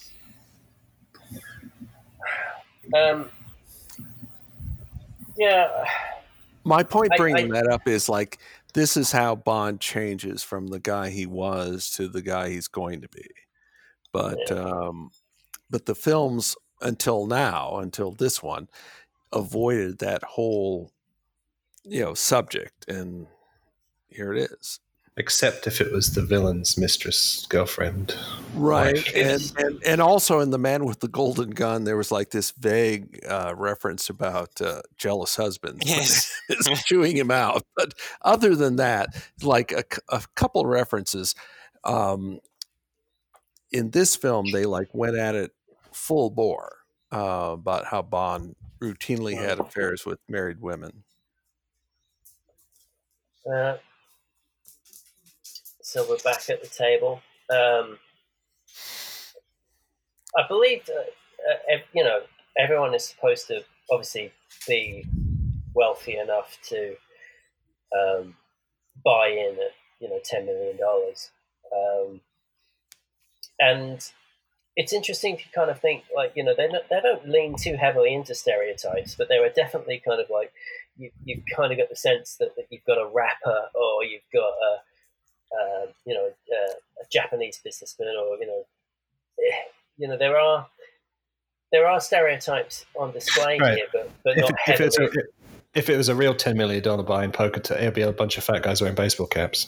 I mean, and sunglasses. Yeah. Mm-hmm. You've watched ESPN After Dark. That's all it is. Can I ask a question? Anybody? I know that we brought up Jeffrey Wright playing Felix Leiter. Any thoughts on him and his portrayal of the character beyond the poker table? It's very solid, I would say. With Bond films, people of color get substituted for white characters, with like Felix, starting with Never Say Never Again, and then like here with Casino Royale, and then later with Moneypenny and Skyfall. So the franchise, and of course Never Say Never Again is not part of the franchise, so they like dip their toes in it with the secondary characters, but not with Bond, obviously. So that's my main observation. My feeling is this: being quite a big fan of Felix Leiter from the novels, he's always supposed to be a jovial, maybe slightly avuncular character, but certainly a comedic one. Particularly in the novel Live and Let Die, where he is. In Diamonds Are Forever, where his reaction to his injuries is very positive. He's very upbeat, and in Casino Royale, the novel, he is also, a funny. He's a funny guy, whereas Bond is kind of more stoic. Jeffrey Wright is a fantastic actor and also a really good human being. But I feel like he plays Felix very dry and very stoic. So I wasn't a huge fan of his portrayal, but I was very happy that they cast him. Yeah, well, I like him. Go ahead, David. No, as you said, Ben, he's very, very different from the character in the novels. But there's been a lack of continuity with Felix throughout the whole film series, and so that's one positive that they have brought him back. But I did like him in Casino Royale, despite the fact he's nothing like the character from the books. I was just going to say, going back to pre-Eon, to the very first Jack Whittingham draft of what would become Thunderball, Whittingham tried to have Felix do more and make a bigger part for him, and even Maibaum in his very first draft for Thunderball in 1961, before Connery was cast and etc., he did the same thing. Screenwriters have for decades have tried to have Felix be a bigger part of the process, but it just never worked out. And anyway, that's the main thing. obviously screenwriters have found a lot of appealing characteristics for Felix, but you don't really get that in the finished product. If you look at the script for this film, though, and can you imagine a 6'2" Texan, right, playing Felix? Like, does it look like We Need the Money? Would be played completely differently, but the same script. So, how much of it is Jeffrey Wright, and how much of it is Martin Campbell as the director? There is a conceit among actors. Any actor can play any role, but Sidney Pollack, who started as an actor, said that's crap. And he said this for a year he was the host of this TCM show called The Essentials, and he was introducing a movie with Gary Cooper as a star. But I took from that, it's he was an actor, and it's no, it's just, it doesn't work out that way. Actors may believe it works out that way, but no, it doesn't work out that way. I just want to say that I don't want him to necessarily be a 6'2" blonde Texan. No, but I'm just saying, it's they could have cast somebody like that as Felix Leiter, kept the script exactly the same, character would have been totally different.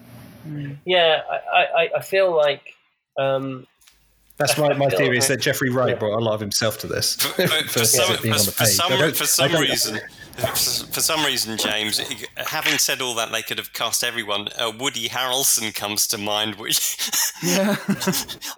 but my point is, his demeanor is not in the script. Or Don Stroud, who was in License to Kill, not as Leiter, but physically, he resembled Leiter more than David Hedison.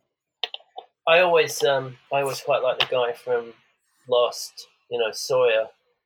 I thought would have been a good. I don't know if you guys know who that is, but All that said, I really like Jeffrey Wright's Felix Leiter. So do I. I personally, I'm very happy that they cast him in the role, and I think as it's gone on, he's been able to kind of inject a bit more more personality into it. But I think that the decision to make him kind of more stoic and less humorous was one to kind of highlight Bond, really, I suppose, in a new Bond film. They wanted him to be the one who was, the most charming, here we go. Valenka has just killed 007. I've got to say, those drinks don't look like they're very well chilled, do they? No. I was about to say, though, it's a Cara Milivoje Vespa. Throughout the Eon series, though, they've always built up Bond, because in On Her Majesty's Secret Service, originally it was Tracy was going to propose to Bond. It's no, we have to change it so Bond proposes it to her. So they've always built up Bond at the expense of other characters. Oh, and understandably so, because at the end of the day, it's kind of his movie, and particularly with the first movie, I think you can't really, we talked about it when we were watching On Her Majesty's Secret Service. I think a lot of the things that were done in that film were to kind of bolster Lazenby and his performance where possible. Look at Jeffrey Wright here; he's just got that look of oh God, I'm just so useless at poker. Why am I here? This is most bathrooms in bars at the weekend in the UK after 3 months of nobody drinking. Living Daylight struck through the bathroom barrier in Bond films, but this sends it way beyond. I think it's being filmed very well. I think a lot of the choices that Campbell makes in terms of camera techniques and choices that he makes are really good for this film. And a lot of the handheld stuff, a lot of the kind of the well, it's not film grain so much anymore, is it? As much as the way that they process it post production, but it kind of definitely, it has a lot of flair to it. And I always kind of say that he's a quite a workman-like director, and I think he think he is. He's a very solid director, but there's a lot more flair in this film than maybe I gave him credit for. I'll put it this way, Ben. If I was in charge of $150 movie, $150 million movie, and you say pick your director, Martin Campbell would be my first call, because you're not going to be over budget. It's going to be on time. It's going to be a quality product. But he does have an eye for character as well, and I think like this scene is a good example of that. Like it took me the longest time to come around to this whole sequence of Bond being poisoned and all this, because I just kind of used to think like, God, this just holds up the plot. Let's just get back to the card game, all that kind of stuff. But it's a real character moment for Bond and Vesper, and it really brings you into trusting her, which makes the betrayal later on feel so much. And we're seeing Bond vulnerable, like really vulnerable for... probably the first time, really. Probably as vulnerable as he gets. Yeah. 2 films in a row where his heart get restarted, right? Yeah. Yeah. And the difference. I mean, for me... sorry. Just one thing I want to point out. There was a lot of debate about digitalis and poisoning and would this cure you and all the rest of it. It's almost like the radiation in the world is not enough. It's like screenwriters. Come on, just use Google. I mean, stuff you can check. You can check this. I watched this with the doctor last week, and she reliably informed me that was bullshit. So that's right. That's what I mean. Yeah, she just went, "Why did they do that? They could have done this." And it wasn't even like it was a complicated thing. It was just literally like, no, that's you should have just said this instead. So, particularly with kind of veracity, when you've got like two or three doctors kind of conversing with each other, and the emergency side. Yeah, just go and consult. Either get Google, or maybe you've got a doctor on hand you could ask. There's lots of ways. My point was, there's no storytelling reason for them to get it wrong. No. They didn't do it for artistic reasons. It was just wrong. Yeah, it was just wrong.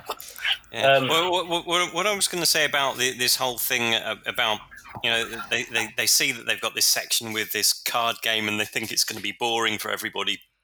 And so they think, we need to get some action in it. And it feels a bit forced, because it's a bit too... you just get into the game and there's another action sequence. And it's like... Well, I think it doesn't work like that. You do have to punctuate it a little bit, David, I think, because otherwise it is just, a good solid hour of just people playing poker. I was about to say, like, Felix is like the worst CIA poker player, because he's like down to like 2 chips now. Sorry. Like I said earlier, it's not that he's just a bad player. He's also just got terrible poker face. Yeah.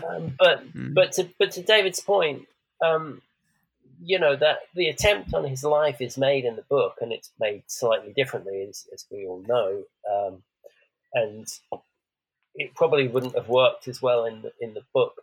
In the film, because Bond basically has to throw himself back from the table, and it would have looked ridiculous probably. But it's really just following. It's essentially following the story. But I don't see it as being a problem. Like I read poker and the way that they're framing it in this as being a body-based game. It's not about luck. It's about, utilizing your senses and reading the physical reactions, the little tells that your opponent is doing. And so it's about controlling your body. And so I see this as being a body-based game. And so having action sequences where, bodies are being, hurt and killed and challenged, I feel as though you have sort of like these macro expressions of body control, and then coming back, calming yourself, and having these micro expressions of body control. And I feel like it goes back and forth between them. So for me, I actually like it because it's about what the body is doing through all of these scenarios, rather than just focusing in on the game. Because if it was just 20 minutes straight of the game, I think you might lose some of the audience watching each player, each hand. Maybe that's something that you can flesh out in written form. But visually, I think, I've watched those poker games that happen late night, and it's not terribly exciting, right? And most of those, Lisa, are edited down to just like the interesting bits, right. And there's still a bit of a drag. I do just want to say, I'm about to say, Le Chiffre, like, he juggles like the chips in his right hand, and just he's been doing that for like the last hour of the film, roughly. Right. Just it's an interesting character quirk. Building the scene. Well, yeah, it's interesting. Just to that, Bill. Craig's Bond has been throwing his chips in very kind of in a very cavalier style, whereas Le Chiffre is very controlled about the way he handles the chips. But except for the very last one. Right. Yeah. But this particular scene is my favorite scene in the film, I think. So, Bond knows that he's not bluffing. It really genuinely is just between these two people and who thinks they have the better hand, and they both believe that they do. And the way that they look at each other is so, it's good acting. You're really buying into it, and the Chief really believes that he's won at this point. He's got that kind of, there he is. I've done it, babe. And this hand that Bond comes out with, winning on these two cards is just brilliant. The groan in the audience because they don't realize, right? Yeah. They don't realize that this is actually the winning hand. Yeah, the 5 and a 7. Happens. Yeah, and then go boom. And the lovely thing about it is those two aces mean nothing. He's one with a low straight flush. So it's just really nicely done. Bond then gives this guy £500,000, which is obviously CIA's money. Who's a real dealer. Yeah. And they cast a real poker dealer in the film. You can tell it's like he just does it so unflashily, but economically it's really good. I will say that also watching these poker scenes, like during the Secret Cinema event, I went twice. It's something to say that they had a huge auditorium full of people who'd all been sort of, going off on little adventures here and there. Everyone was a little bit drunk, and yet those moments still got reactions and sort of little gasps and little yeahs in the audience. It was really, really nice to see it again with a full audience like that. So Vesper's outwardly happy that he's won, right? I'm screwed. But also, realization is kicking in behind their eyes. Yeah. It comes to. It speaks a lot to their casting, really. That they've managed to get somebody who can portray those kind of conflicting kind of emotions, and she's obviously enjoying her meal with him. It's you do really feel like the writing in these scenes between them, and I'm guessing this is. This isn't Purvis and Wade necessarily. The train sequence, them on the balcony, and this meal, I think are really well handled, really well performed. But the script is really good as well.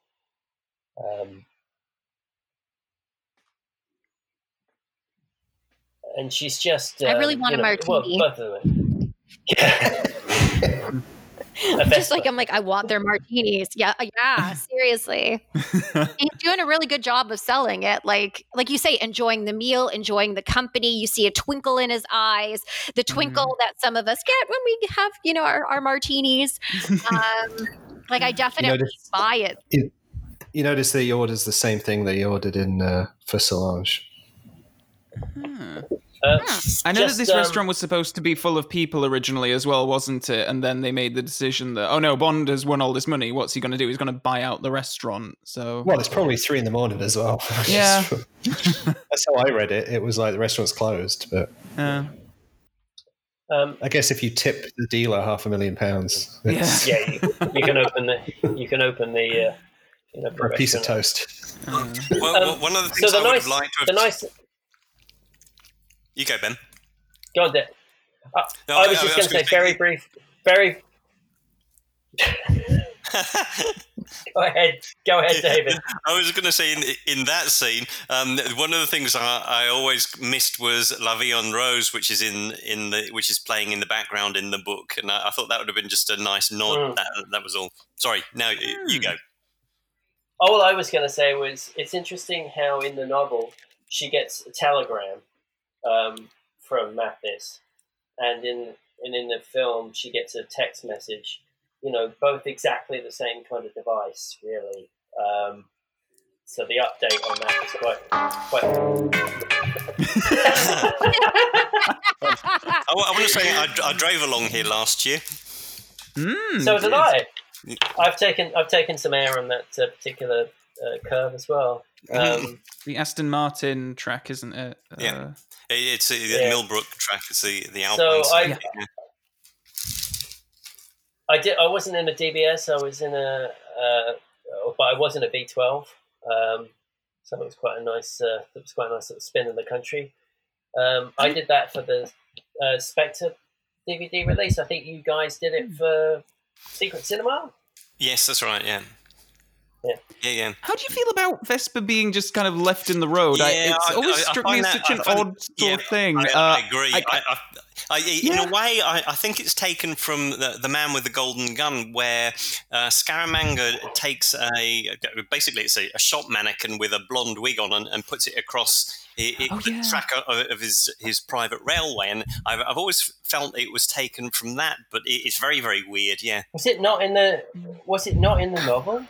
No. I'd say this: if they've got enough time, to tie her hands and legs, leave her in the street, and then drive off, they were far enough ahead to lose Bond in a car chase. Yeah. Right. But I also have always, So I was just going to say, I always found that scene to be very abrupt, and I think that's the way it's designed. Like, here we are, he's in the car, we're expecting the chase scene, he's going to go after them. And so, like you said, there's enough time, and then all of a sudden, she's in the road, the only thing he would react to, and then it ends before it begins. And I was always shocked, and I still am shocked, especially with the soundtrack, we expect it to be going. So I find it to be an effective piece, because what they really want is they want Bond's code, right? And so it's not about getting away, it's about getting him. And I think it's a very innovative way of playing with our expectations in order to get him towards this moment. Well, they also need Vesper alive for the account number, but yeah, I know, and they massively risk her. Yeah, they did risk her. But I honestly thought in the novel that they do the same thing. Do they not? I'm pretty sure they don't. I will get the novel out afterwards and double check that. Yeah. I think in the novel it was a dummy. Possibly. But there's somebody definitely in the road that causes Bond to crash. I think that's what I remember happening. So anyway, I also just want to mention, we're about to go into the famous torture scene. How brave of them to do this, to even attempt to do this and have it, it's one thing that it ends up being a fantastic scene that is really effective and tense and always gets a reaction from the audience. But God, just to even think in the story meeting, okay, we're actually going to do this. We're actually going to have Bond sort of, his bollocks get hit by a bit of rope. And that's the thing. It's well, heavens and how are you going to update this torture scene? We can't possibly film it like this. Well, yeah, we're going to use a rope instead of a carpet beater. And it won't be in a villa; it'll be in a ship. But no pun intended, the balls to pitch this as It's especially coming off the back of Die Another Day, where Bond was windsurfing tsunamis 4 years ago, and here we are now doing this. And just even for the actors, getting the script pages, knowing what James Bond is, seeing the previous movies and reading this and thinking oh my God, is this going to ruin my career? Is this going to be laughable? But it's perfectly done. Years later. It would be a card game with walnuts and the transcript. I think it just speaks to the fact that Craig and Milton are just really, great actors, and Mads is just playing the scene so wonderfully. And I think, if you had two different actors, I think Brosnan, I don't believe he could do this scene. I just genuinely don't think he could do it. So it'll be pain face overload. Could you imagine?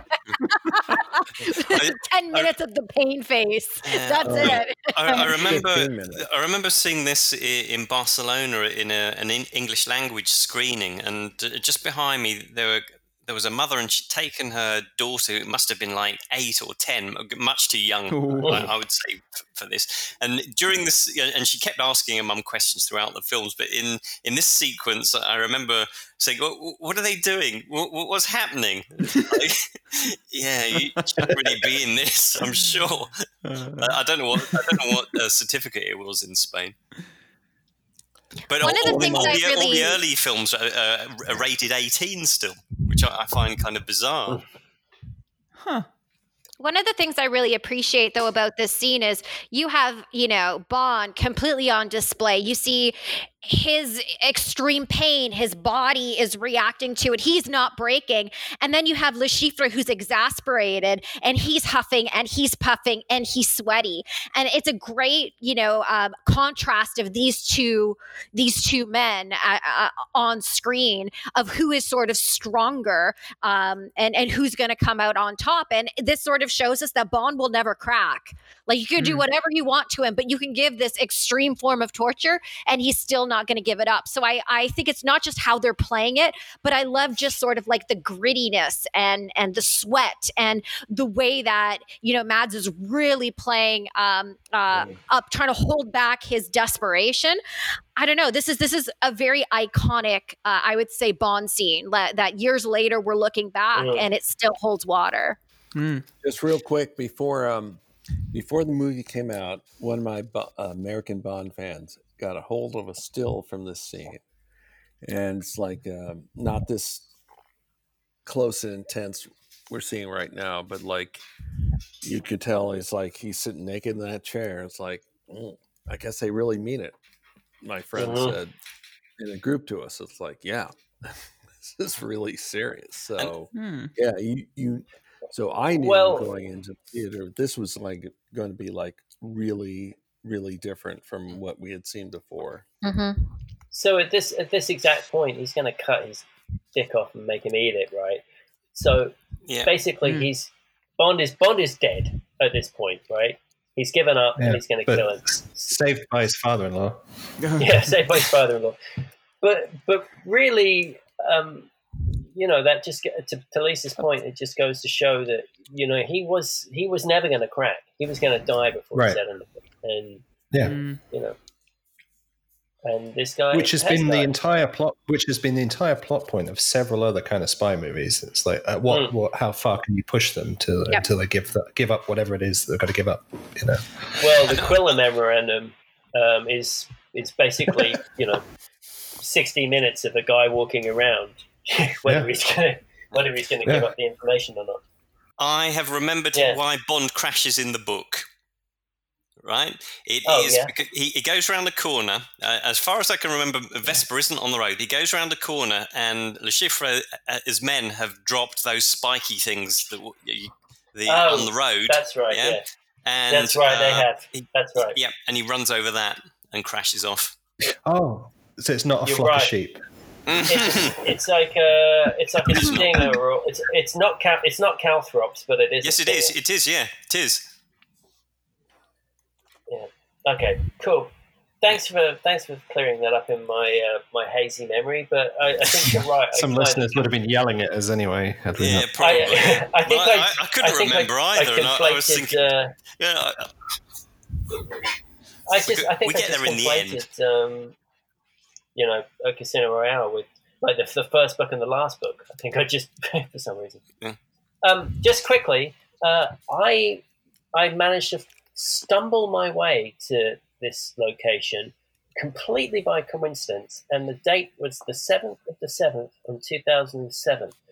So I found myself standing exactly where Craig is right now, just randomly.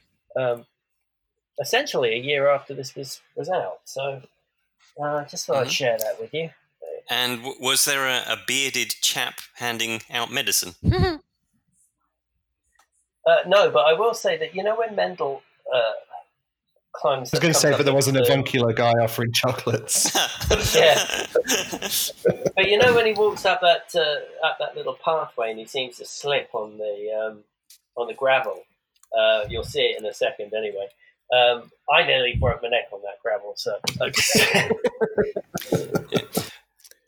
Oh, and Bond double crosses Mathis like, oh, but help me in the next movie. I love I love the sand so coarse, gets everywhere. Oh no, that's another movie as well, isn't it? Sorry, I get lost.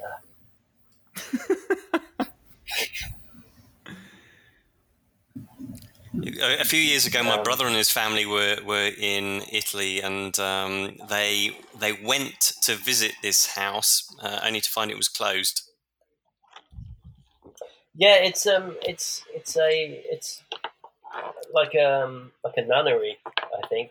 Is what it is now. You see. I randomly. You can access it by water, or you can walk through the forest towards the back. Yeah, it's supposed to be open on certain days. They just picked one of the days it wasn't open. They're not checking first. Because I'd instructed him to take a load of photos, but obviously they never happened. Yeah. I love this dress that she's wearing for a start, because I think it just looks fabulous, and the fabric looks really nice, and you can always see the texture of it. But I also just feel like this is a really nice exchange between them. Some of the dialogue in it isn't necessarily great, but the sentiment between the two actors, the way that they're delivering it, really, really, really works. Meanwhile, Bond's about to give away all the money he got. There's no... Also, I mean, they were torturing Vesper in the other room in the ship. Yeah. And in the script, I think it's talking about cutting her fingernails out and stuff. Mm-hmm. And there's no signs of it here at all. No. Like, she should also be in recovery as well. Mm-hmm. Yeah, she's happily typing in that account number with no pain. Right. So in this scene, Bond is like, which is a different one to what he typed in. He won through like all his effort and gives it all away to Spectre / Quantum / whatever the hell the group is called. Way to go, Bond. Way to go. She plays this very well. That banker guy. Oh, well, thanks, Mr. Bond. And, See, the first time I watched this, I took her reaction to be, he liked me from the beginning because, he used my name as the password as we first met. But obviously, it's the realization that he's just wired the money to the terrorists. Or actually, as the scene we're watching, both. It's like, oh, Bond, you're a total dude. You're totally stupid. I can't believe I fell in love with a guy like you. But I think that's amazing, though, that when you're watching it the first time around, you get one type of reading and you're reading her reaction in one way. And then those of us, obviously, who have seen it, we're looking back on it and realizing that it could signal something else. And I think that, again, that goes to speak to Eva Green and her acting ability and just how the nuances to it. And there's a lot of depth as well. And that we can have multiple readings just depending on how and when we watch it. I love that aspect. My comments are like more based on how this fine movie was like changed to something like really bad in later installments, but has nothing to do with this film. It is a shame that kind of this is the foundation for the rest of Craig's tenure, and it never gets better than this. And all TBD. of the promise. Oh yeah, well, all the promise of change and doing something slightly different, treating women slightly differently. Bond being a slightly different character as well. It's like they kind of regressed backwards and threw a lot, as Lisa said earlier, threw a lot of this stuff away as they went forward, and it's a bit of a shame. This is also the second appearance of Rain in the movie. Yes, after only one prior to it in the entire series. Yeah. And second appearance of Craig's Shorts. Shorts and. And if you notice, her body is covered. Like, she's not the one in the bikini. It's all his body, which I've always found interesting. Like, she could have been in a bikini too, and yet she's fully covered, and it's him who's just there on display for us. It also wasn't the warmest day when they filmed this. It was probably freezing. It was. Well, there's actually a cut scene of she's in the water with him in this bit, and they took that out. And and I remember seeing behind the scenes photos, and she's wearing a wetsuit on the lower half. Daniel Craig critics would say better living through chemistry, but I'm not saying I agree with that, but just I've heard that comment more than once. Campbell's done a couple of these things. You know, both the Cuban one in GoldenEye and this scene here, made to look like beautiful beaches, but on both occasions they were either freezing or covered in rubbish or whatever it might have been. It's interesting that, I mean, this is a 2.5 hour movie, and there's still quite a lot of stuff that they cut out, as we mentioned earlier. You know, I don't think we mentioned earlier that, you know, there was an initial point where Craig sees Vesper on the platform. There was that. That's right. The whole train sequence is there. The train station is coming. Yeah, so there was that cut out. There was the Arlington Beach stuff that was cut out. There was that stuff in the water that was just there was right there.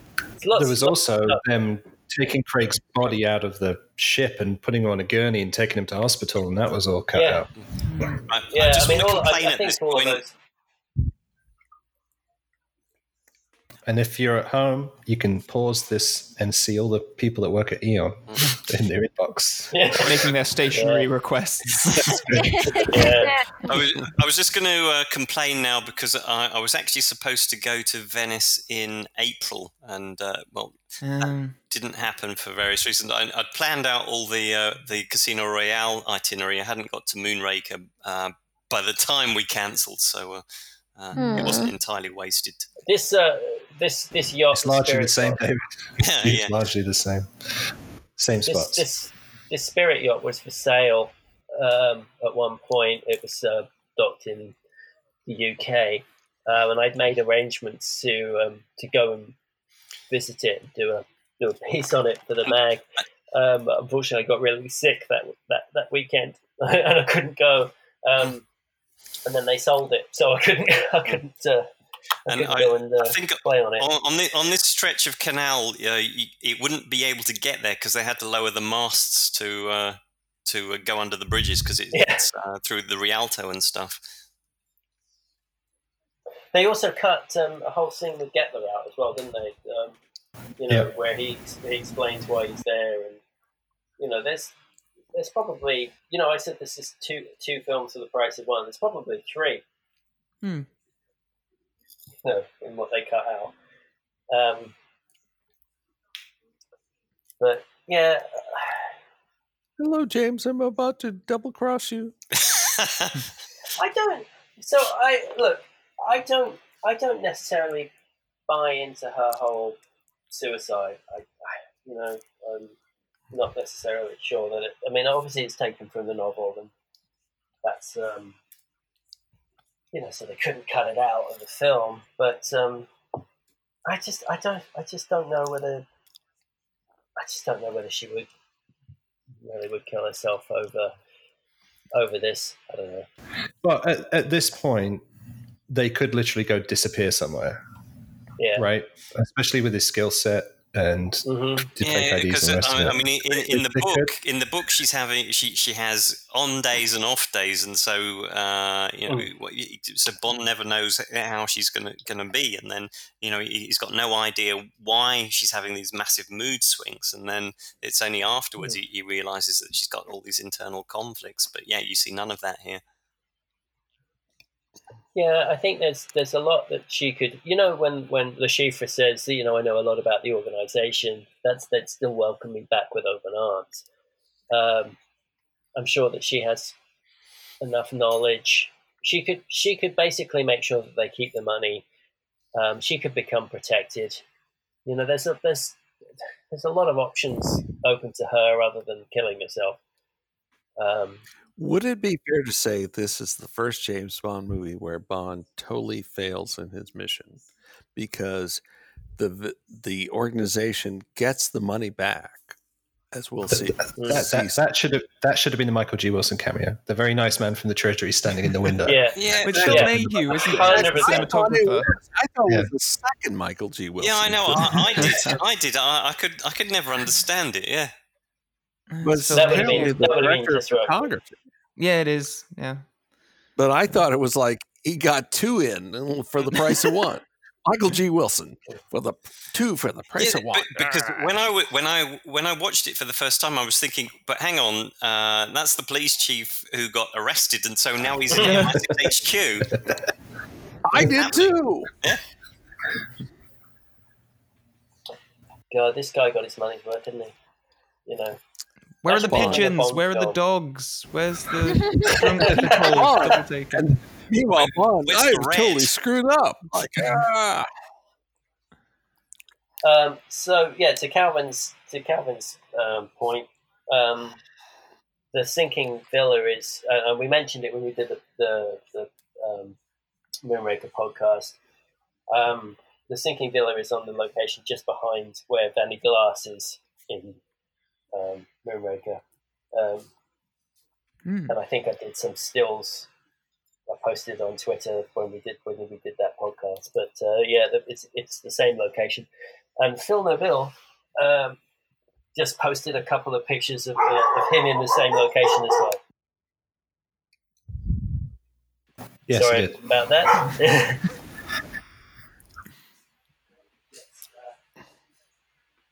So there was a lot of like, oh, is this a reference to Don't Look Now? It's like, I don't buy that.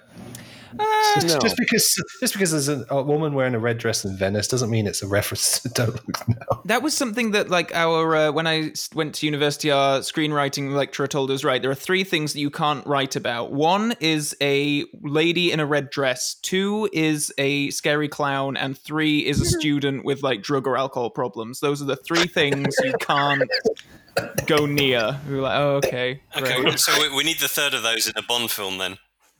Yeah. Yeah. That really special episode of James Bond Jr. I think it's. I will say it's like a lot moodier than Moonraker Venice scenes. And seamlessly, we are going to be we're going to be at the 007 stage. I thought at one point we were. I thought at one point that the guy that Bond shoots there is the guy from Quantum of Solace who protects. By the way, he just got spotted again spying. Just to point it out that he's yes. He got spotted by Gary Powell. He got spotted by Gary Powell, the stunt unit coordinator. Yeah. And here we are on a Peter Lamont set. You can't really tell the joins, can you? No, you really can't. Well, it's a lot smoother than Diamonds Are Forever. Between the oil rig and Ken Adams sets. So, pretty good, Peter. Yeah, it's very, very nicely done. This is a rare instance of movies where the crap in the.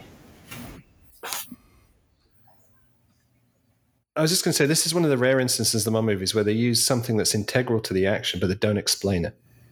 Like, how many audience members would realize that they put inflatable balloons in houses in Venice while they're working on them? It's like, I didn't. Yeah, we needed a tour guide coming around showing people around and saying, these are here because... Or a sign. They do it in a lot of the other films, but not this one. Like a freeze frame, and like in the corner of the screen, to explain it. Well, it reminds me of just Camille, like, oh, that's a sinkhole. We'll be seeing that in a minute. Yeah. Well, Yeah, I mean, yeah, I don't know. I mean, I think yes. When I was watching it with Melissa the other day, she did say, "What the hell are those there for? Isn't that convenient?" And I kind of did have to go through the whole like, yeah, well, there's no foundations, so they have to basically float the things when they're doing work on the structure. But by the same token, I think it's relatively explained through the action. You know, I think once you see them, once you see them burst, you kind of go, oh, well, that's why that's what's holding it up. So it kind of, I don't think it really requires. Oh, definitely not. No, I'm not saying it requires it. I'm saying in any other film in the series, they would have telegraphed it. Yeah. Mm-hmm. Yeah. Oh yeah. Meanwhile, like in the novels, like modest scene, movie, like big action scene, like that's like in the novels, like like Vesper's been found out, she commits suicide. Movie, like big action scene, like that's how it goes. I think we needed it though. Like, I mean, God, when was the last big action scene was in Miami Airport, really, and before that, the free running. It's really only 3 big key moments of action, right? And I don't disagree at all, but just still, it's this is the difference between novel Bond and film Bond.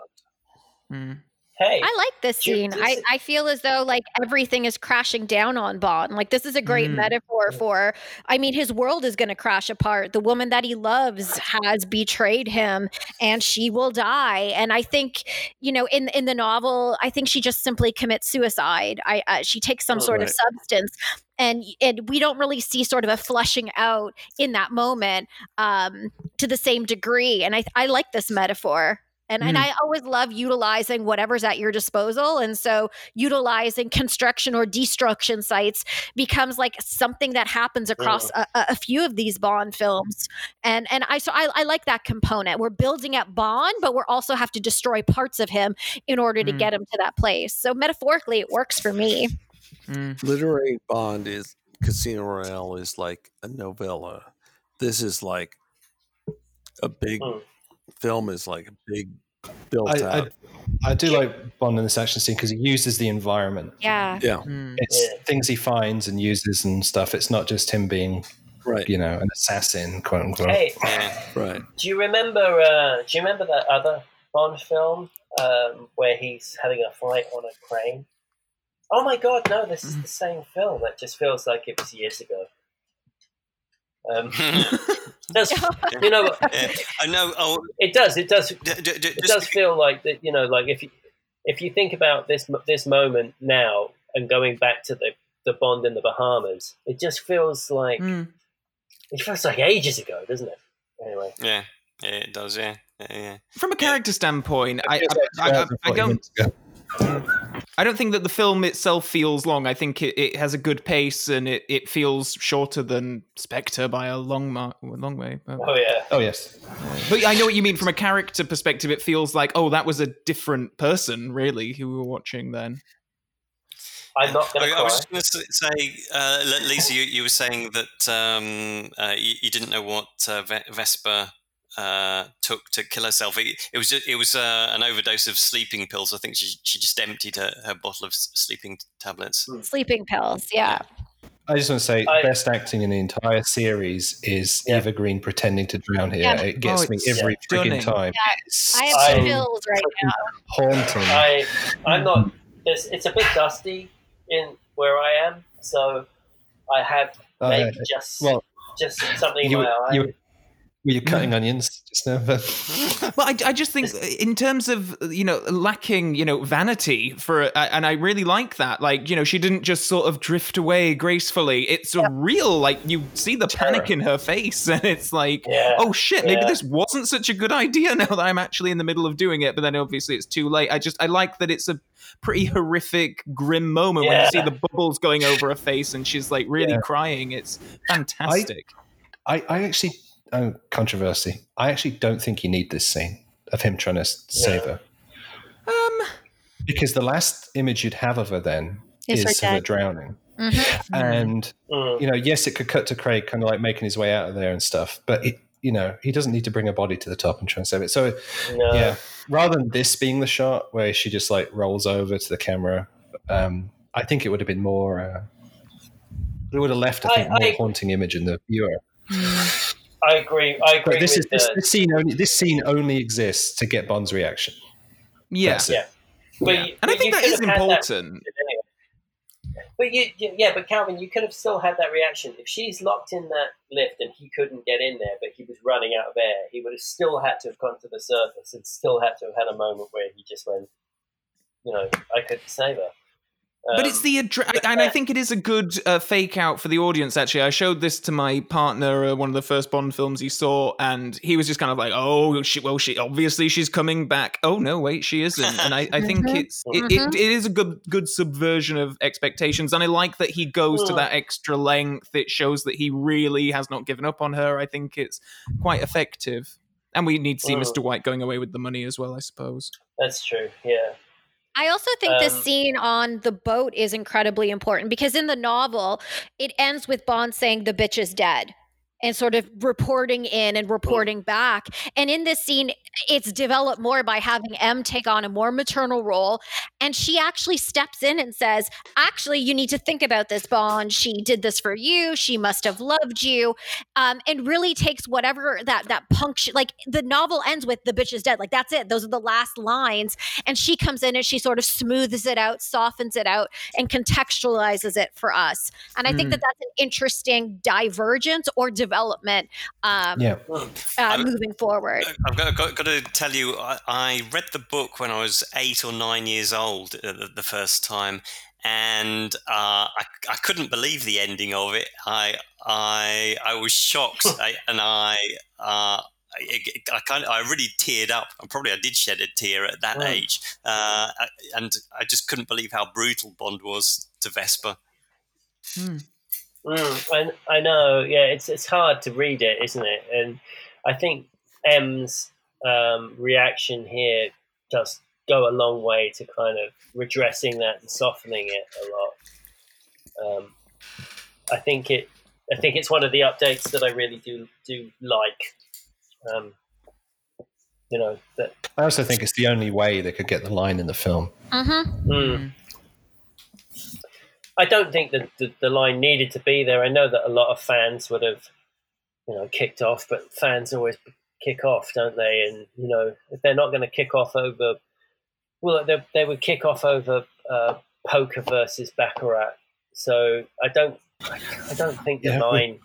Well, we've got 2 hours without mentioning the fact that the Blonde Bond shit that went down in 2005. All the things to up about. I think it's the way that they do the scene. I agree with you, Lisa. I think it's way better than the book ended, but I think it's still a little bit out of place for him to say it, considering he's just going through a purse and clearly like having memories of the beach when he's holding the seashell and stuff. I mean, that's not somebody who just says the bitch is dead like 30 seconds earlier.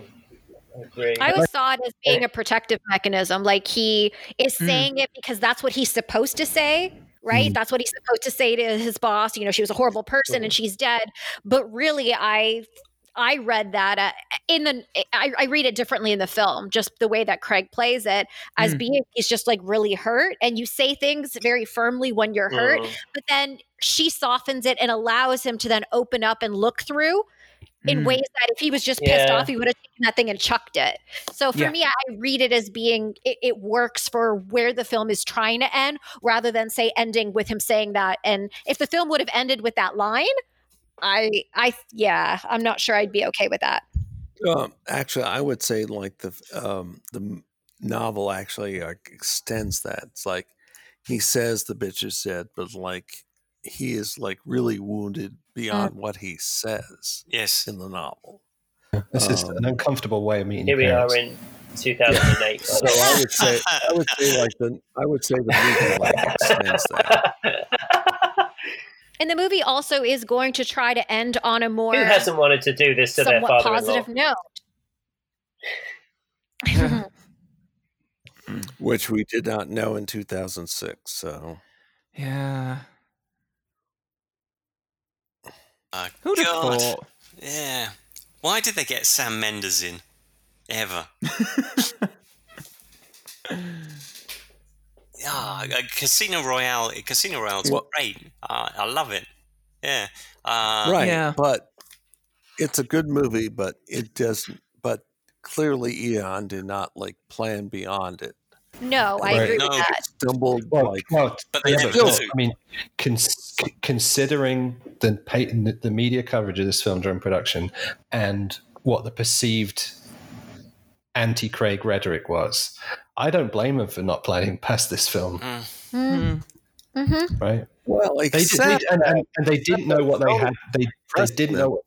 But they didn't know what they had until it was finished. And I think Sony wanted them to do another movie a year and a half later, and then it got pushed back to 2 years. But still, it's I think even afterwards they didn't realize what they'd done either, and they didn't know what they did, and they don't know how to reproduce it.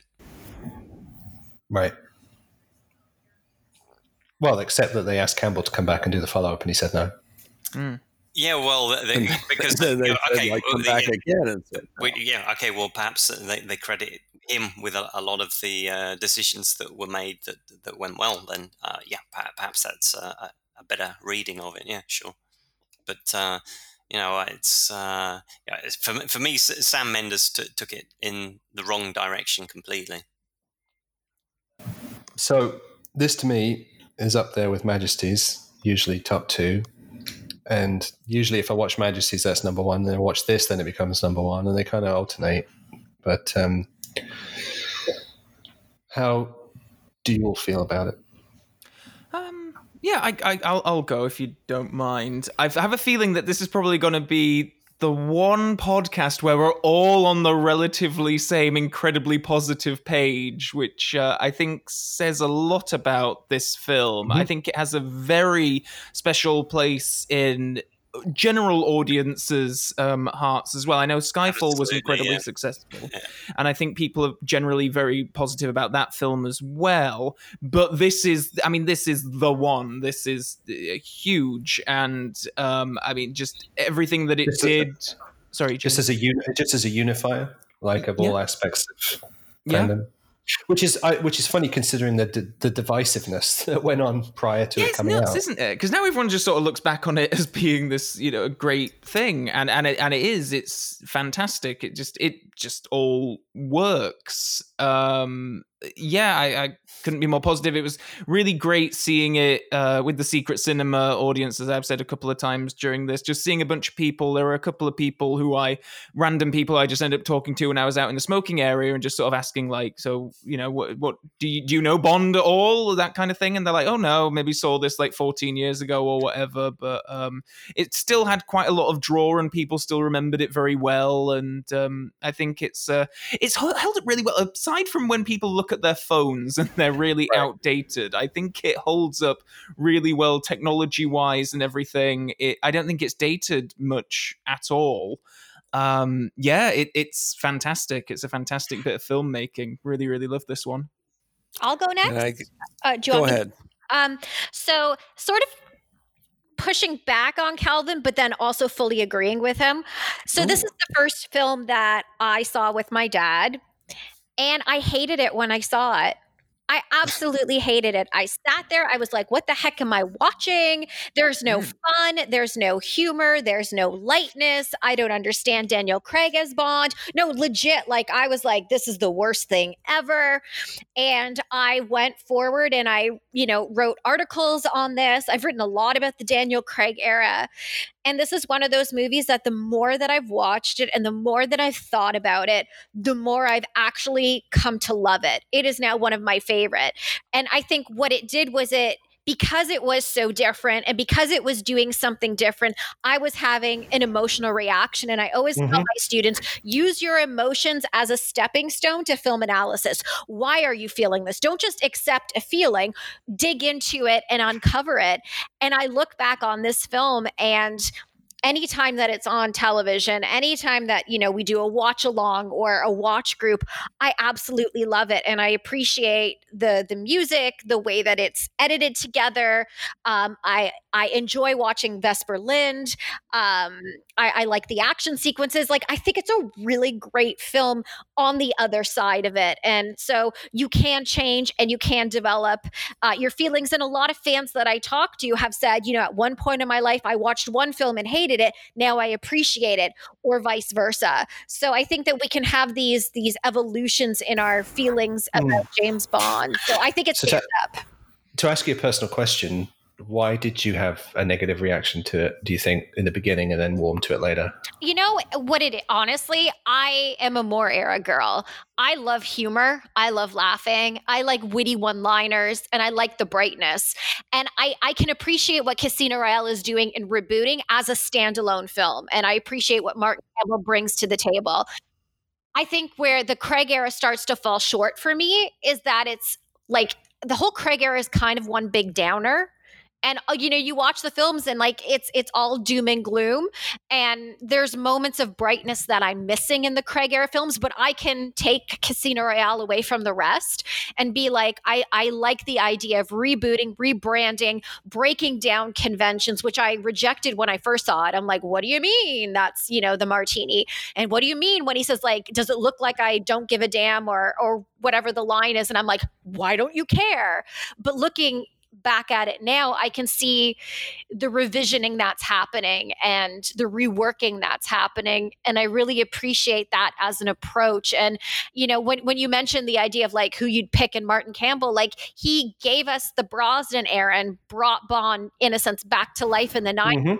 And he did a really good job with this Bond film and reviving it and recreating it and remolding it. And so like when you're asking me like moving forward, like who should be if we move to an ex Bond actor, like I can't help in my gut and be like, I think Martin Campbell would probably be a good call for it, just because he has this track record of just revisualizing and reframing and marketing Bond to a new generation. So I think just the realization of what he did in retrospect, I don't know. I can't help but love this film because of that. The thing that always holds me back on Martin Campbell coming back is that I saw Green Lantern, and I know that he's not. I mean, that's the thing. Like, I've seen like enough of his other stuff to know that he's not necessarily a foolproof director. It's like there's a lot of his stuff's quite dull or doesn't work or whatever, but there's something about his Bond films and a good few other films. I think his first Zorro film's quite good as well, but for some reason it just coalesces really well with GoldenEye and Casino Royale, and that normally doesn't happen with Bond directors. Normally, for every Goldfinger there's a Diamonds Are Forever, for every Skyfall there's a Spectre, but Martin Campbell, he evaded that. By the way, Calvin, just so you know, like I grew up on the original Green Lantern 60s comics. So like I like the movie, but like I get why people don't. So there you go. Because the original Green Lantern was like in 1940, and then like they did a reboot in the 50s, etc. Yeah, no, I've no idea. I mean, I saw it once. I don't know anything else about Green Lantern. I don't even really like superhero films that much, but it was, a lot of, I'm doing this because the magical ring is telling me to do it, rather than a little character. Understood. Just anyway. David? I love it. I don't really know what to say. I remember when Daniel Craig was first cast, and I wasn't sure about him at all. And I remember I asked my she was girlfriend at the time, wife now, and I said, well, this is the new Bond actor, what do you think? And she said, yep, definitely. No, she said that is James Bond. And wow. And the only Bond book she had read then was Casino Royale, and she said, yeah, I can imagine him doing Casino Royale. So I thought, okay, I will trust her judgment and see how it goes. So but I had my ups and downs along the course of production, and I didn't, I was never into the kind of anti-Craig thing, and all the stories about him being unable to drive stick shift and all that kind of stuff. Just it's like, typical tabloid crap. But the thing that always cracked me up about that, David, was nobody in the UK calls it stick shift. Yeah, I know. Which just proved it was a US bullshit news story. Yeah, but say even the US, like most people don't drive a stick shift, so it's double bullshit. And I saw it at the premiere, and with James and all the MI6 crew, and it was fantastic. And I've always loved it. I don't really think I've got that much to add about it. I think it's a great film. I've got great memories of watching it the first time and ever since. I do think Eva Green is probably the best Bond girl, and yeah. Them's fighting words more than Diana Rigg. Sorry? More so than Diana Rigg? Yeah. Sorry about that, but there you go. Right. Oh. No, I'm in that camp as well. I think she's the best, and I just like that since this, she's made a real niche in Tim Burton. She's a quirky actress and a very geeky sort of person generally. Yeah, it's one of the. Sorry, Calvin. You no, go ahead, David. No, I completely agree, because when we were watching it, and I meant to say at one point that one of the things about her is that she seems to change a lot in different scenes. She just her physical appearance, it seems to change a lot, and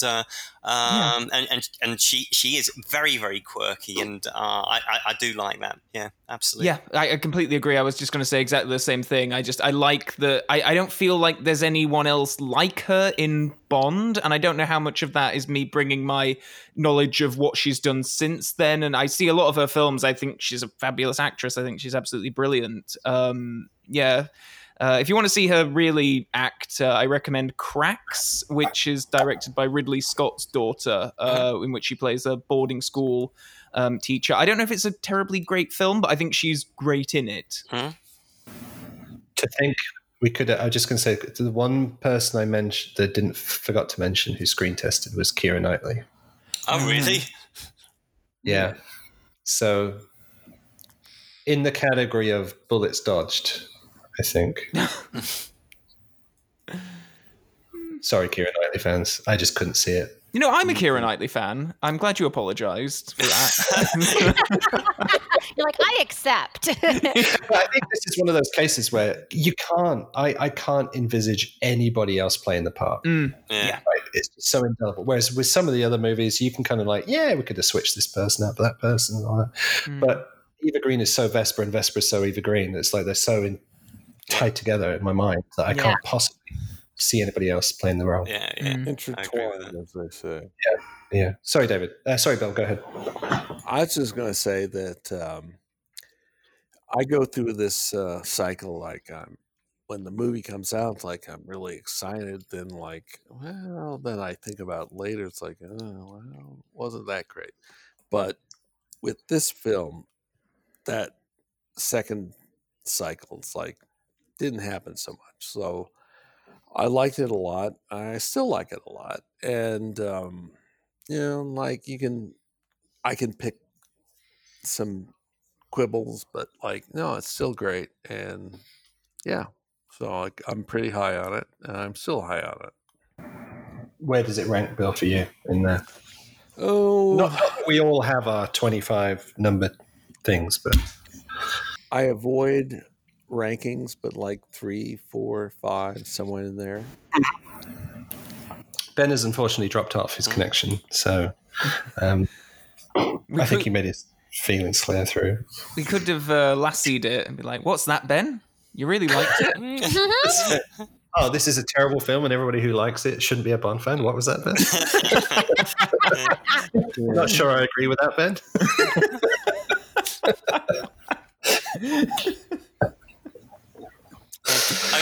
I've said this before on the podcast, that after seeing Casino Royale, I found it very, very difficult to go back to the old Bond films for a long time. And I can't remember how long it was, but it was probably at least 6 months or something like that. And the style and just everything about it is so different from anything that went before that it was difficult to think that it was part of the same series, and I kind of didn't want that for a time. This was something very, very new, and I just kind of wanted to embrace that. Yeah, I completely agree. I didn't really mention this. I was like 13 when Die Another Day came out and 17 when Casino Royale came out, and it's just the level of sort of difference in the quality of film, just the tone, the style, everything was such a drastically different thing. And for a while it was quite hard for me to accept that this was part of the same thing. Like this DVD sits on my shelf next to all these films. Really? Is that the case? But it's really, yeah. I feel like maybe the other Craig films have just made it to more easily envelop this in with the others. But yeah, I think enveloping it into the other is actually a detriment to the film. The way that if you look at this as part of the Craig era, I think it's better as a standalone film. Yeah. Then well. I would actually. I think the worst thing they did to Casino was retcon it. Yeah. Yeah. I would say, yes, I agree. It's like it's really a different thing. It's like Wilson Broccoli decided, like, we're going to start over, and they did. They really did. And that cannot have been an easy decision either. Well. I think it was easy in this extent because, like, this came out in 2006. They began filming in 2005, and both their mothers, passed away in 2004. It was really a totally different thing, and like, it's not the same series from this point on. It's like. Before it was like the Cubby Broccoli, Dana Broccoli series. And like from this point onward, it's the Michael Wilson, Barbara Broccoli series. So that's how I look at it. Yeah, but they could have just continued along the same path and, making progressively kind of worse and worse Bond films that would still have made money, and they decided to kick against that. So I do think it's a big decision, and I do think it's difficult. It was a difficult thing to do. I agree with this film. When Quantum came along, maybe not so much, but still. Yeah, I think like when they won the rights to Spectre and couldn't wait to use it, right? Yeah. To the detriment of that film. Getting the rights to do the book, I think, triggered a series of events that weren't necessarily the thing that they were necessary. So getting a new actor was subsequent to choosing to do Casino Royale, because you can't go and do Casino Royale with Brosnan because he's an established history as a character, right? You have to go back to the beginning. So then you have to recast, then you have to reboot, then there's no Q and Moneypenny in the book, blah, blah, blah. So I think a lot of the decisions were kind of after effects of choosing to do the book versus them sitting down with a blank sheet of paper saying, all right, we're going to reboot the series, we're going to do all these kind of things. I think they just fell out of the decision to do the book.